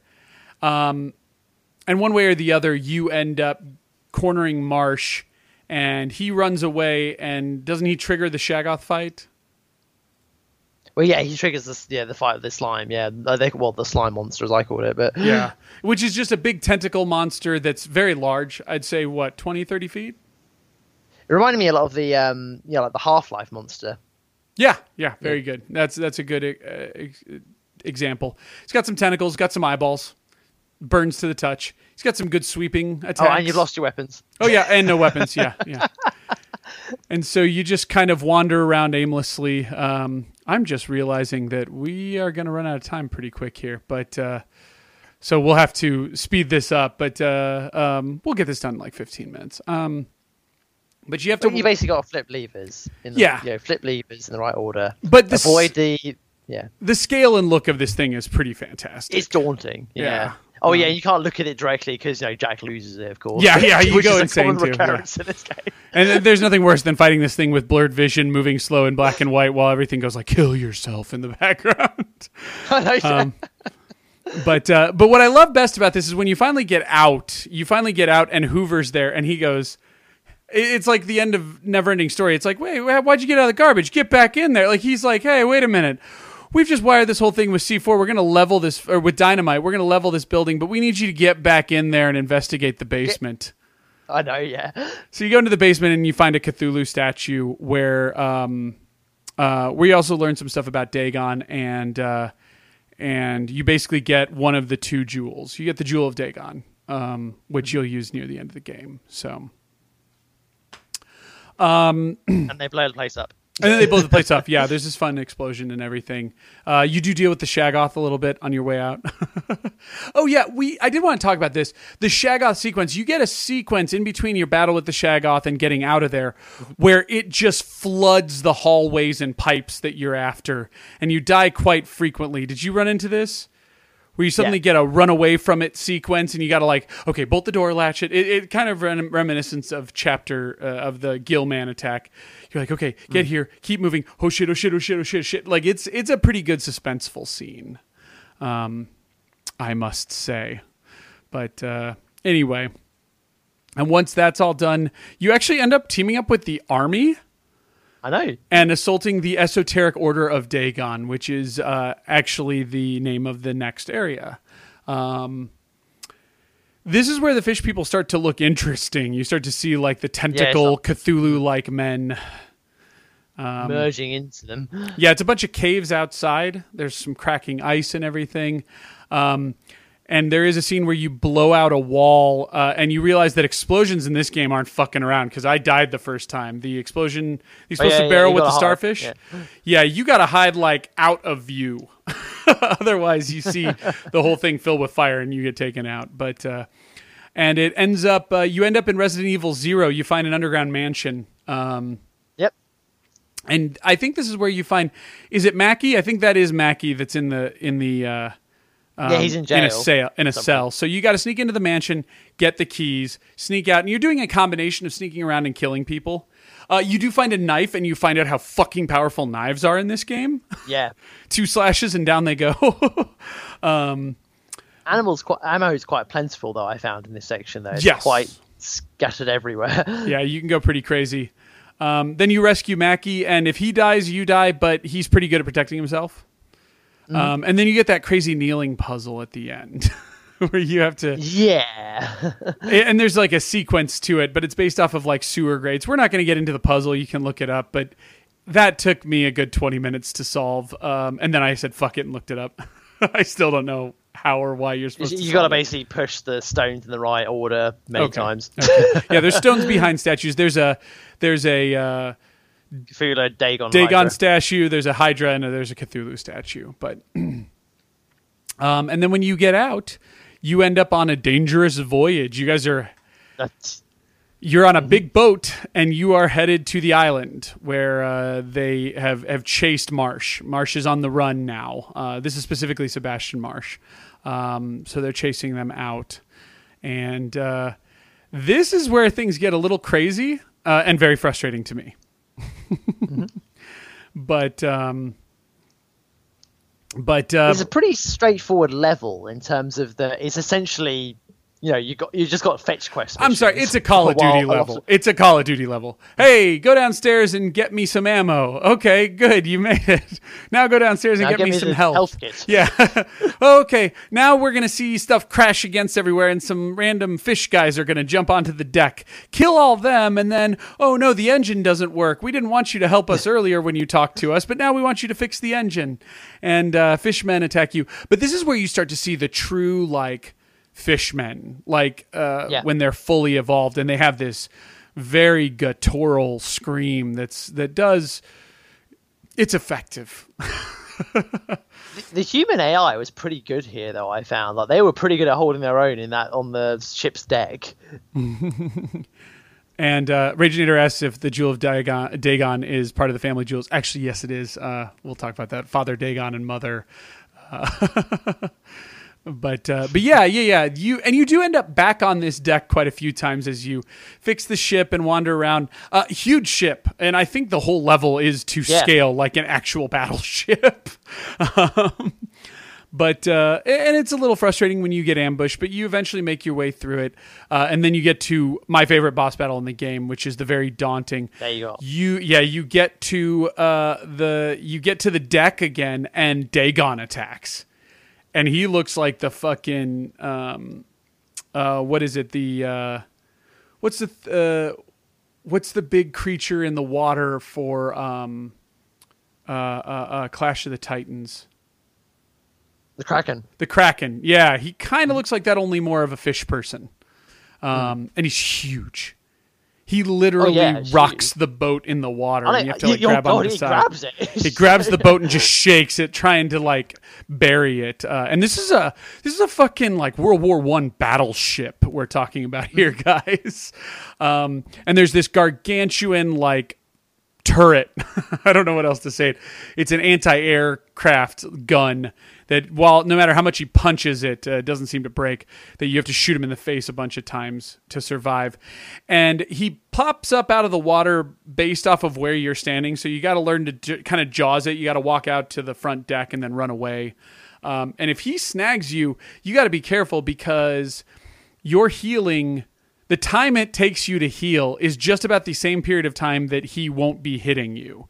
You know what I mean? He sweeps at you, he goes under, and then he pops back up. And you have to heal immediately after getting hit if you don't want that to screw you over.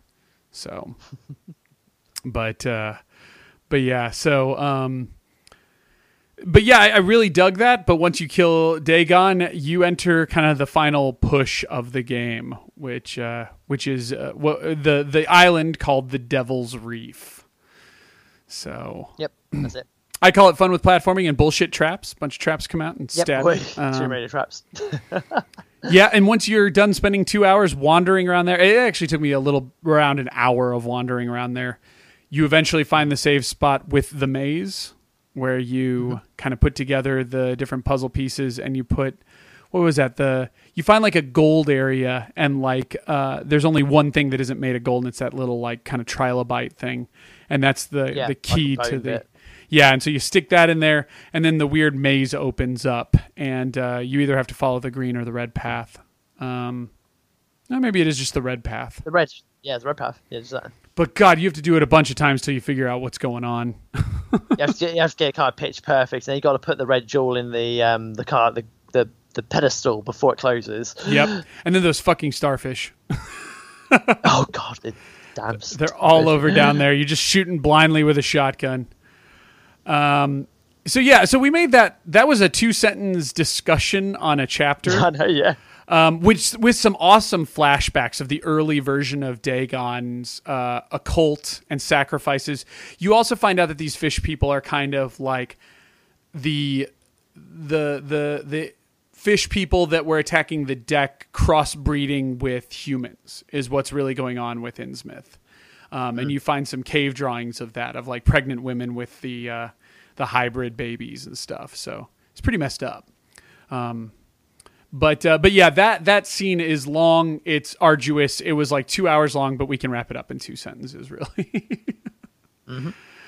And then we get to chapter 11, the air-filled tunnels. Final push, but man, it's a long one.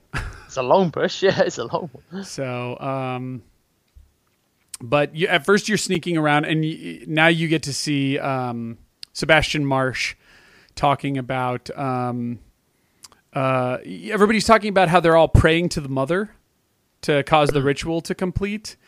And Sebastian's like, no, we need to worry about the lab and my creatures and stuff like that. Do you remember that? And yeah. And then they knock out, you get caught and knocked out. Yep, again. And what happens after that, Jam? Well, you end up in jail again with no weapons. Again. Yeah, although this way to escape was very difficult for me. I had to try several times before I was able to get This is through another that. area where bugs were a problem too, because for some people this won't trigger properly. You're supposed to pick up the kind of like the little chisel. You're supposed to go down into the little mini sewer bit and then come up in a different prisoner's cell. But for some people, what's supposed to happen is the guard is supposed to check on the prisoner so that you can kind of sneak out, essentially. Right, but when he checks on the people, prisoner, he was killing me. Yeah. So, but you eventually make your way out, and then and you find a knife, but I guess not quite yet. No, you don't find any weapons for a bit. Actually, you're sneaking for quite a while. You're sneaking around for quite a while and kind of wandering through catacombs and stuff. And this is a full-fledged like underground altar to I don't know, Cthulhu perhaps, or just the gods of the Dogen, Hydra, Cthulhu triumvirate. And you do end up in this little area where you're kind of up above a meeting room, and you see Sebastian Marsh and Robert Marsh, who is now the leader of the Order of Dogen, and they're talking. And Sebastian's like, "Why aren't you worried about my lab? You've got all these people praying for some unknown reason." And he's like, "No, the ritual to the mother is what's most important, And then he kills his brother or his son or whatever it was. He kills Sebastian. I forget how they're related. In fish language. Blah, blah, blah. Yeah, he goes, rah, rah, rah, rah, and then. And you have to kill him with a knife. Well, and then you fall from the ceiling, which is the best part. Yeah. And then I run around like a chicken with my head cut off, die, have to redo that whole sequence again, and then you find out, there's a knife on the desk, and you just slash him twice, and you're good to go. Oh, but if you don't do it quick, if you don't do it right, he will grab you and like throw you around the room a bit. Oh yeah, he'll Jedi mind trick your ass. Yeah, he does some fun stuff. And so once you kill him, then you're just kind of wandering around, stealth killing people with knives for the most part. Well, you can get your rifle back if you go out the room. There's a way to get that back quite quickly. Oh yeah, you do have the rifle, and there are some cool areas where there's like a wall with just a little crack that you can get your rifle through and take out guys. So there's some ways to do that, and you're doing some major fighting. You do find the laboratory where you get the final piece of information you're looking for. There just happens to be a mutant human fish hybrid that Sebastian was working on. He goes, "Kill me," and you're like, "Well, but first I got to find the Queen Mother." And he goes, "Oh, well, have you tried the catacombs down the old way? There's these catacombs in the basement. They'll totally get you there." And you're like, "Oh, okay, cool." He goes, "All right, I hooked you up, bro. Can you kill me now?" And you're like, "Sure." And I stabbed him, and I couldn't find the hitbox, so I ended up stabbing him in the crotch, and he died. And I was like, "What a way to go!"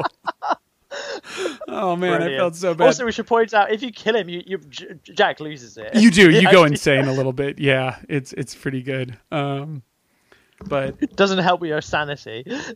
It's the humane thing to do. But then what transpires after that is you going into the old catacombs and trying to find the alien electric gun that is referenced in some of the journals you're finding. Yeah, it's the Half-Life ending. But best gun in the game. But you do have to fight a lot of these polyp creatures, these really strong versions, and there's even bigger ones with lots of hit points, like a whole Tommy gun. Barrel barely takes them out. Well, you're supposed to use the electric gun thing by this point, I think. Well, no, I'm talking before you find the gun. I'm talking the little ambushes that you find in like those open areas. You get to a couple open areas with ambushes, and then you eventually end up finding like the little spring which transports you over to where the gun is, the little pond. And then you fight a big fucking thing with bug eyes. What is that? There's a few of them, isn't there? Yeah, I guess there are a couple of them. They're just all in that room. Maybe those are the polyps. I don't know. That's what I thought those were the polyps. Yeah, okay, that's them. Those are very annoying. You have to take them out of a full charge of the electric gun, and then you can't look at them directly. Don't look at them; you'll freak out, and you can die. Yeah. And if you die, you have to redo the entire sequence again. Like I think you save right before getting the electric gun, but if you don't, then you have to go even further back. And I did a couple of times. This is my final push earlier today, and then you get into the Queen Mother area with the Hydra. And she's big, and she's chunky, and she's weird, and kind of scary, and yeah, it's pretty interesting. So, and then what kind of bugged me was the way this boss battle goes down, because you're really just doing a trick. So, Jam, you want to explain what the trick is? So, yeah, because Jack can't be distracted while he's taking over bodies, he's got to deafen himself by doing a full charge of the electric gun into a massive gong which is below the mother, so basically he's deafened, and you got to kind of sit in a little pool where which is in front of the mother, so you can take control of one of the monsters, so you can jump up onto these altars and basically hit some switches. I think you got to do it 4 times. So yeah, and you got to take out all the creatures in between, and of course, no save point. No save points. You got to redo this over and over again. If you die, I had to do it twice. So, and it took me forever to figure out with the Queen Mother. So I was finally just like with Hydra. So I was finally like, "Fuck it, what am I supposed to do here?" And then with that, you take her out. She dies. You grab the jewel and the amulet, and you go say the words into the portal, and bam, you wake up and you're in the asylum.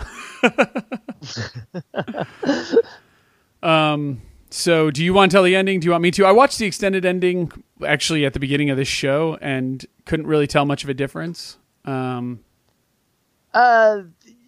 tell the ending, because I think you might explain it better than I would. But okay.